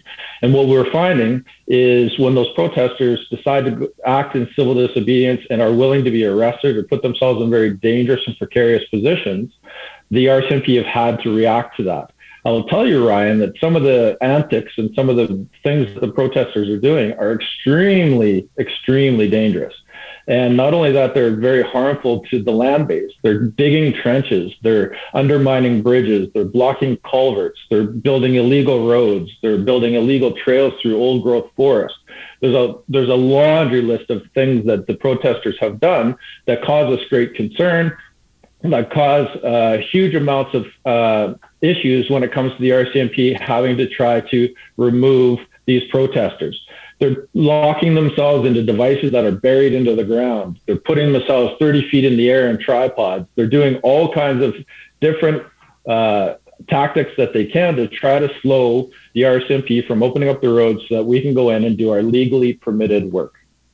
Is there any justification in your mind for logging so-called old growth? I mean, this is where, I don't have to tell you, Conrad, this is where people's emotions come into play. When they see a tree that's seen more centuries here. I mean, before this was Canada, these are obviously trees that 10 people couldn't wrap their arms around. And when people start to see those stumps that are 10 feet or more in diameter, that's when people get really emotional. What's the company's position on logging old growth? So we only harvest a very small percentage of old growth within TFL 46. Again, our main priority is into the second growth. The old growth forests that we do harvest are well regulated through the provincial government. There's lots of regulations and professional forestry that has to happen before we go and log a single tree. Last count, there's over 104 various steps that a company has to undertake before they can even start to fall a tree, and then numerous ones after that to make sure that it's done safely. So we log old growth for specific reasons. It provides a grain. It provides some qualities that other woods simply don't. And as far as we're concerned, there's enough old growth forest to have a small sustainable forestry actions take place. There's over 17 million hectares of old growth in the province of British Columbia. And out of that, there's only about 3.5 to 4 million hectares that are available for harvest. To give people perspective, I certainly think in terms of, I need visualization. So it's about 2.5 football fields per hectare. So that'll give people an idea of sort of the area, the space that we're talking about. I'm curious to know for your interpretation or the relevance or the significance of British Columbia's announcement yesterday, being reported that the province of BC will be working with First Nations to harvest ancient, rare, and priority large stands of trees within about 2.6 million hectares of BC's most at-risk old-growth forests. These so-called logging deferrals, seen as a temporary measure to prevent biodiversity loss, while First Nations, the province, and other partners develop a new approach to sustainable forest management. How is that relevant to Fairy Creek and to everything else that we're talking about? Just a quick correction, Ryan. No offense, but you said that we're allowed to go harvest there. You said harvesting. So the deferrals are to prevent harvesting in your first part of your statement. So the statement is very clear. The province came out with a plan to try to defer 2.6 million hectares of what they call rare ecosystem old growth.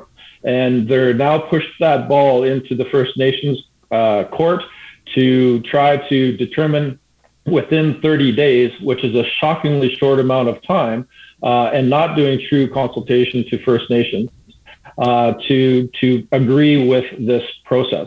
The process, as far as we're concerned, is flawed. It hasn't been done on proper science, and I don't think that that the right voice for sitting at that particular panel. And we can get into that if you'd like to. Yeah, well, I want to clarify. I'm just saying BC will be working with First Nations to harvest ancient, rare, and priority old stands of trees. So you're shaking your head. No.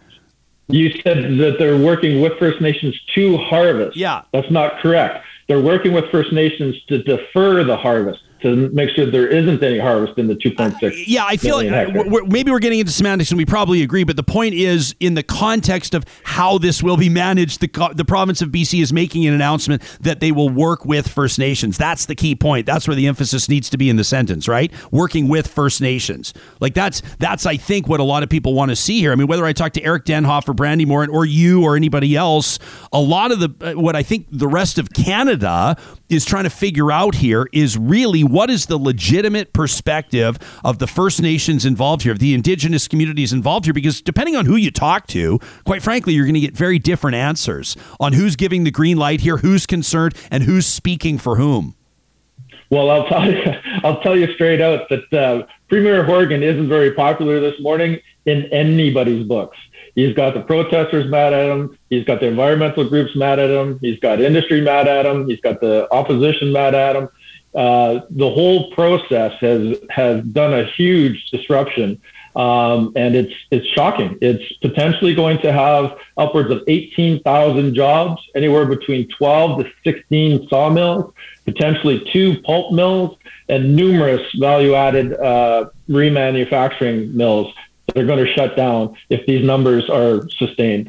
So, Conrad, you're, as part of your job title, you're Director of Indigenous Partnerships and Strategic Relations. Can you give us a sense of how the company, how Teal Jones Forestry works with Indigenous communities, with these First Nations, and in particular, relevant to the Fairy Creek area here? I think people would be really curious to know how the company has been corresponding with and working with the First Nations. So in the last decade and a half to 2 decades, Teal Jones has had over 106 different relationships with different Indigenous groups within British Columbia. Those relationships vary greatly depending on the First Nations wishes over time. I will not speak to our business relationship with the Pachidat. You're more than welcome to reach out to the Pachidat to talk to them about it. I think it would be disrespectful for me to talk about it. I can talk to you about process. So the process is, if we need to go and start logging, or we want to start logging within TFL 46, we have to approach the government with a plan, part of one of those 104 steps that has to fit within a 5-year stewardship plan. We have to approach the government, and the government then asks us to approach the First Nation. We approach the First Nation through a referral process. We're very forward with them about what our intentions are. And then from there, they can say yes or they can say no. For us, they particularly said yes up until last year when they asked for a 2-year deferral in certain areas. And we immediately agreed to that, because the First Nation had asked for it. So that relationship is important for the Pachidat First Nation because it allows them to run their mill. It allows them to gain some forestry revenue. It allows them to do a number of things around revenue sharing with the province, and then our own business relationship. Conrad, I think, depending on, this vast country, we talk to you, we talk to people on the West Coast, these conversations probably would be about logging or fisheries. You get into our neck of the woods in Alberta, a lot of the conversation would be around oil and gas exploration and the development or sustaining that industry. And then on the East Coast, it would be different as well. We'd probably talk about mining in certain parts of Quebec, Manitoba, and Ontario. But natural resources are obviously a huge driver of Canada's economy, a huge job provider.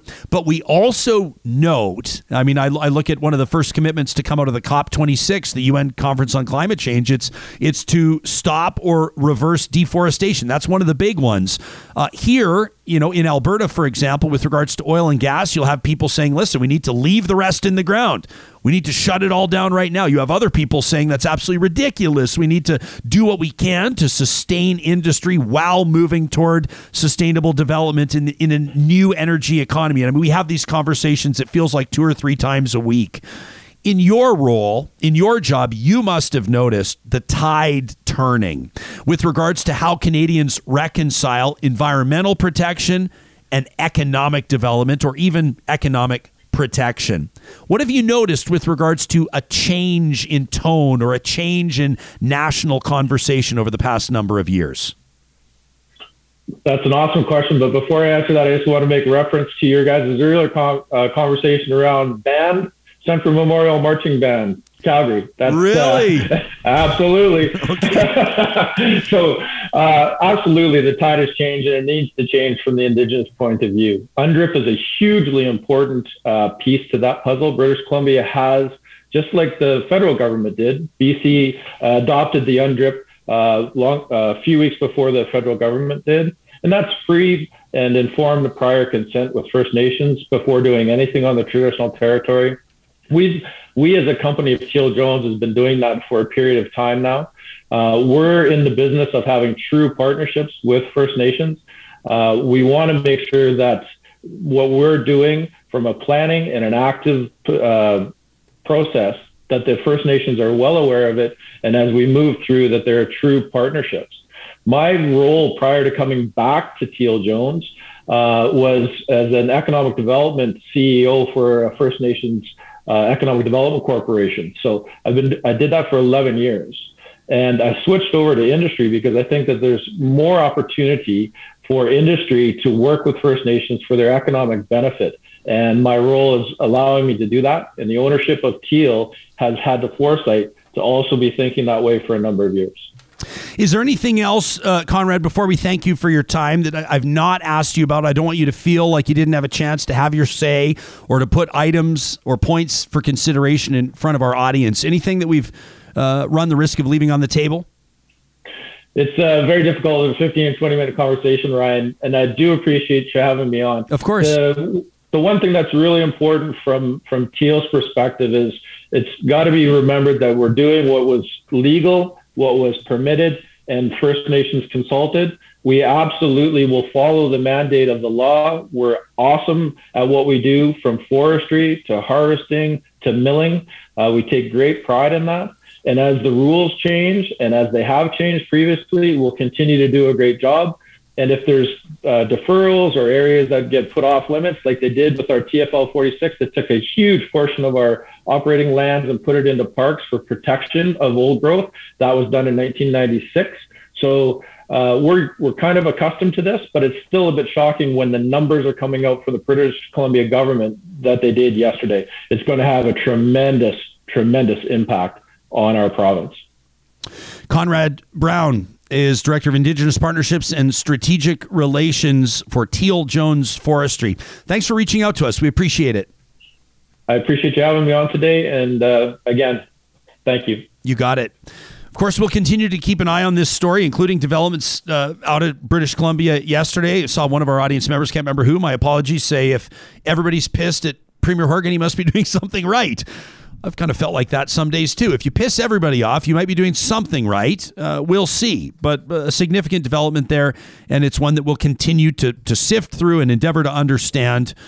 It's always our goal that if you make time for this show, if you check out our interviews, that you feel better informed, that you feel you better understand both the basics of a situation like this, and also some of the different perspectives that come into play as you form your own opinions. If you got something you want to talk out, if you got some steam you want to blow off, you can send us an email to talk@ryanjesperson.com. It feels like a pretty perfect time to remind you that the team at Local Waste has been, since the very first broadcast we did. Someone said to me the other day, when are you going to evolve your language from broadcast to podcast? I said, well, we don't just do a podcast. We broadcast, we stream live every morning. From broadcast to podcast or both, Local Waste has been there with us. Family owned for a quarter century. Construction, commercial, and residential waste and recycling collection. Whatever you can imagine you might need a bin for, they can work with you to find the right size and to make that process easy to manage. You can check them out online, learn more about the company at localwaste.ca, including their local waste story. They say, shift happens. We now live in a local economy, and the shift is tectonic. Local Waste presenting Trash Talk every Friday here on the show. Your emails read out, blasted out as part of one of our favorite traditions. We're also so grateful to have the support of the team at Park Power. You know, you can choose where you get your internet, electricity, and natural gas. So what goes into making that decision? For a lot of people, it might be an opportunity to get into a fixed rate when it comes to your utilities without the commitment, without being locked in. You can change your mind at any time. You can compare rates online, their website, parkpower.ca, including internet, electricity, and natural gas. Find the rate that's right for you. And when you bring your business to Park Power, the promo code 2021-Real Talk gets you $70 off your first bill. If you're already looking ahead to spring and how you'll bring your outdoor space to life, now is a perfect time to get in touch with Eden Landscaping. They've been bringing outdoor spaces to life for more than 20 years, and their work goes around the calendar year.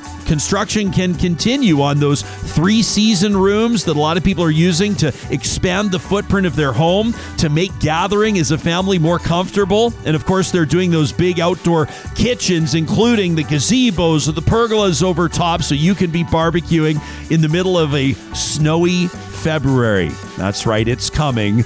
Plus, of course, the design work that they do sets you up for early spring construction. You'll find them at landscapeedmonton.ca. Well, we're really proud about our question of the week, and I'm excited to see where this goes. Of course, our official research and strategy partners every single day of the week are keeping an eye on this dashboard of ours that shows us who's chiming in and participating in this. If you go to ryanjesperson.com and click on question of the week, you'll find a follow-up to our recent Real Talk Roundtable as part of ADHD Awareness Month. This week, our question is about neurodivergence. And we recognize, along with the team at Y Station, that this may be a somewhat awkward set of questions. We're getting really personal, but we think that it'll lead to more real conversations about mental health. We thank you in advance for participating in our question of the week, and we want to assure you that all of the answers that you provide are 100% confidential. The team at Y Station that puts the reports together does so from a data sheet that has no identifying information, so you can speak freely without concern that you'd be identified. When you say neurodivergence, that's a big word. Just wondering what do we mean? Just for folks that may not know what that means. Take the question of the week. Find out. Take the question of the week. Here are the results of our most recent question of the week, and we appreciate everybody that chimed in on this. Of course, if you support us on Patreon, you've already got the top sheet. You had it yesterday in your inbox. Pages and pages of fascinating insight into what Real Talkers are all about. We asked you this time about your political priorities. Now that city councils are sworn in, now that the legislature's back in session, now that we know what the federal cabinet looks like with this new kind of minority government. And here's what you had to say. Here are some of the real key takeaways. 81% of Real Talkers that chimed in on the survey said that diversifying our economy for the future should be the provincial government's first priority. Now, what was the lowest priority, by the way? 81% of you said that, Sam, can you put that back up for me? 81% of you said diversifying our economy for the future, our first priority. The lowest, delivering on the referendum demands. That was 1% of respondents want to see Alberta's government deliver on referendum results. 1%. And that might have been somebody just trolling us. They wanted to see if... No, that's okay. I love that. I like good money well spent on that referendum. Yeah. So that might be... So it could be, I guess, a couple of things. I mean, the equalization thing, you can bang the drum all you want. Maybe it's the daylight saving time one. That might be what people want to see delivery on. Here's another high-level takeaway out of the top sheets from the team at Y Station. 63% of Real Talkers that chimed in on this believe that Alberta's reputation can be improved. We want to point something out here. This is not an Alberta talk show. This is a national show. It's how we treat it. And we have audience members from across the country. So when people are chiming in on Alberta's reputation, it's not all people from Alberta. It's worth mentioning. So 63% of you believe that Alberta's reputation can be improved, but not by this government. That's pretty significant. Here's another interesting one. How did Real Talkers rate the outgoing mayors in Calgary and Edmonton? We're not talking about gregarious. We're not talking about friendly or outspoken. When I talk about outgoing mayors, I'm not talking about the social dynamic. We're talking about the mayors that left. 4 out of 5 respondents, 80% approved of Don Iveson's term. 84% approved of Naheed Nenshi's term. Those are huge approval ratings when it comes to politicians at any level. And here's one final takeaway, which is an interesting one. We wanted to get in. We, of course, provide an opportunity for you to have your say, right? To fill in the blank, so to speak, to leave comments that go beyond the multiple choice questions. And I want to get into some of those. It's pretty interesting to hear from you when you tell us how you're feeling about politics just after an election. Because in a way, you've had your say to a certain degree, but there's always going to be follow-up. So when it came to repairing Alberta's reputation, for example, we asked you, what's the number one thing you would do? Number one, an audience member said, I think we need to increase immigration. We need to fund and support other business sectors. We need to properly fund education, and we need to diversify our economy. Went on to say, I think this government needs to positively talk about renewable energy sectors and not fight progressive ideas and change. Another one of you said, we need to focus on how we market Alberta to the rest of Canada. You know, for example, the spirit and determination of rural Albertans, the kindness that exists through the province, urban and rural alike. We need to move away from the cowboy aesthetic and make it about our communities. Another one, and I really liked this one. I'm curious to know how you two feel about this. An audience member said, I think it needs to start from within. For example, I would work on closing the divide by showing all people who live in Alberta that they have value to this province. I thought that was really good. A change that starts from within, showing all people here that they have value to the province. That's a really beautiful sentiment, but how do we do that? Would be my next question. I know it was in the question of the week, so they only have so much space and only so much time. So I appreciate the sentiment. But I think it goes back also to our roundtable from last Friday, talking about sense of place and talking about, what is a sense of place. And it is about the people and the people that live there. I'm thinking of Edmonton specifically. At Calgary, there's a little bit there too. Community leagues. They are like the heart of communities. And so it's about, getting connected, knowing each other. And I think it's on the face-to-face level. So oftentimes I think it's like when people feel despair, frustration, or even anger, that's what can jolt someone into action, which I think is really important. It's the so-called silver lining. When people feel like all hell is breaking loose, I picture that the meme of is it like the dog sitting at the coffee table with fine. The fire all around going, this is fine. You sort of feel like a lot of times for people, they'll say enough is enough, and that's when they take action.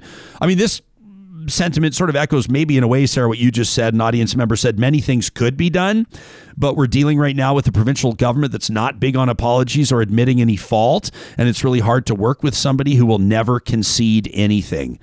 I mean, it takes me back to that photo that a Real Talker put in front of us right at the end as we wrapped up our show yesterday. You know, you've got Alberta's Agriculture Minister, Devin Dreeshen, facing pretty serious allegations that he's been abusive to staff, that he's been drinking to excess on the job.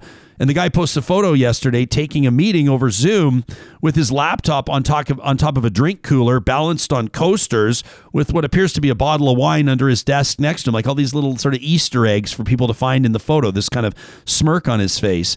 I mean, to me, if my former, and by the way, the person, and it's kind of unfortunate, I guess, that everything's got to this point, that's filed suit against the Premier's office was in a relationship to a certain degree with the Ag Minister and has gone on record about how she started to be mistreated, how details of that relationship were surfacing by way of an anonymous Twitter account. In other words, there was a breach, and this is involving the minister. But I don't know about you, but if I'm being implicated in a circumstance where it's being alleged that I'm inebriated on the job, that I'm abusing alcohol in the workplace, let alone as a public servant and a minister of the crown, and that I'm abusing staff members, either verbally or otherwise, the last thing I'm going to do is post a photo with my laptop on top of a drink cooler with coasters and a bottle of wine on the floor. All right? That really, really, really says something about how this government's hardwired. Right? You've got a fourth wave underway. Everybody's furious at the Kennedy government, and the Premier does an availability with a Calgary Stampede pennant stapled up on his wall that wasn't there before. I mean, this is a government, as this audience member says, not big on apologies or admitting any fault. Whatever's more than that, whatever's a mega version of that, that's this government. I mean, can I break away for a second, and can you load up that clip for me of Jason Kenney throwing Alberta's Chief Medical Officer of Health under the bus? I mean, you knew that this was coming. The fourth wave that could ultimately be the straw that breaks the camel's back. It could ultimately be the fourth wave, or at least the Premier's response to it, that ultimately ends his political career in Alberta. You had to know that he was going to find somebody to throw in front of that bus. And of course, predictably, it's Dr. Deena Hinshaw. Here's Jason Kenney. But in mid-August, Dr. Hinshaw, the Chief Medical Officer, reached out to me through the Minister of Health to indicate concern and a decision to suspend most of those measures that had been announced in late July. I chaired an Emergency Management Cabinet Committee meeting in mid-August to accept her recommendations to pause those measures that had been announced in late July. And I continued to be in daily contact with my staff and senior officials during the 2 weeks that I took personal time. The first 2 weeks I've taken that much time in over 3 years, now over 4 years, Mr. Speaker. So I continue to be in daily touch. Had there been further recommendations later in August to take additional measures, I would have immediately convened a Cabinet Committee meeting to approve those. It's a premier that won't take responsibility. And if you know Jason Kenney, you know that there's nobody on planet Earth that he's taken orders from, except maybe Stephen Harper. Jason Kenney wants you to believe that Dr. Deena Hinshaw has been calling the shots this whole time. It's simply not believable.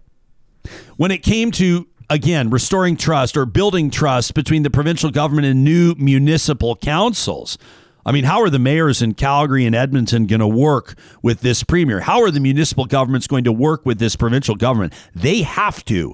It's extremely important. You're already seeing some bypassing happening. You already know that the municipal governments will be working with the federal government. You know that the prime minister's got to love that. But here's how you suggested that we could maybe fix or repair the provincial municipal dynamic. One of you said get a proper panel working on the issues that I believe are connected, says this audience member. Homelessness, drug abuse, crime that comes from it, including supervised consumption sites, so-called dry-out facilities, and access to housing and rehabilitation. Another one of you said, and I appreciate this feedback, one of you said the options in this survey are all negatively rooted. How about an open forum approach? A lot of thought goes into the wording and the phrasing of our questions of the week. If it feels negatively rooted, it's probably an acknowledgement that the relationship between the provincial government and the municipalities right now is virtually broken. And I'm not just talking about the urbanites in Calgary and Edmonton. I've spoken to enough rural mayors that will tell you that it's never been this bad, whether it's cuts that they're facing with regards to budget, paying for their own policing, or 100 other things. The rural mayors and reeves will tell you it's never been like this before. Here are some of your other comments. And I love this. We just ask you at the end of a survey, anything else? And here's what you've had to say. One of you says Alberta as a whole, but most especially rural Alberta, has an incredible opportunity right now to really move the province forward into the 21st century. Chaos, flux, uncertainty always precedes new organization and innovation, but there's still so much potential to turn things around from the backward movement of the past couple of years. Opportunity exists when it comes to things like renewables, battling climate change, attracting investment in new industry to the province, and so much more. All we need to make this happen is optimistic, people-focused leadership, says this audience member. I believe the major cities now have that, and we need to do the same at the provincial level.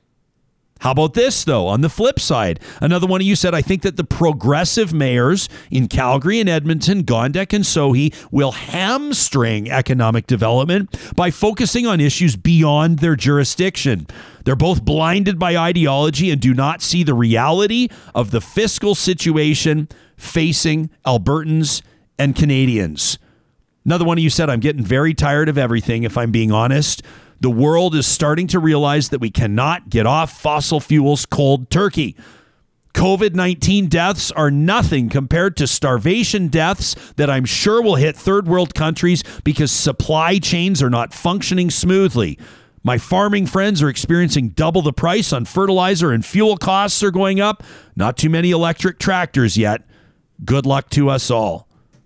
Please do keep us posted on how you're feeling by participating in our questions of the week. We're eager to see the results of this upcoming one, the one that's currently underway on neurodivergence. And we'll let you know over the next 2 weeks, we'll be focusing on Remembrance Day and then on Real Talk's 1-year anniversary. That's going to be a fun one, guaranteed.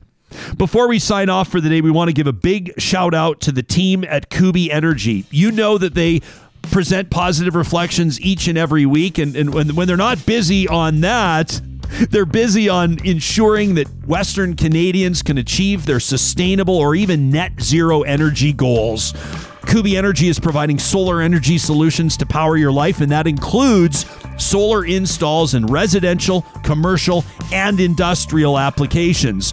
We've spent a lot of time in the last couple of weeks talking to you about their agricultural work, but what about their work in residences and even downtown towers? The tech is changing, tech so quickly changing when it comes to solar. If you've had a few years since the last time you looked into it, today's a perfect day to get a free quote. See what your energy future could look like in partnership with Kubi Energy. Also, a big shout out to the teams at St. Albert and Sherwood Dodge. They know that winter's coming, and they're well stocked to help your family prepare for safety on those highways. If you've not had a four-wheel drive, or maybe yours is starting to feel its age, it might be time to upgrade to a brand new offering out of the Jeep lineup, trusted since 1941, including that brand new Grand Cherokee L. It's the first ever third row of seating, the first ever 7-passenger Grand Cherokee, and they've got them in stock today at Sherwood and St. Albert Dodge.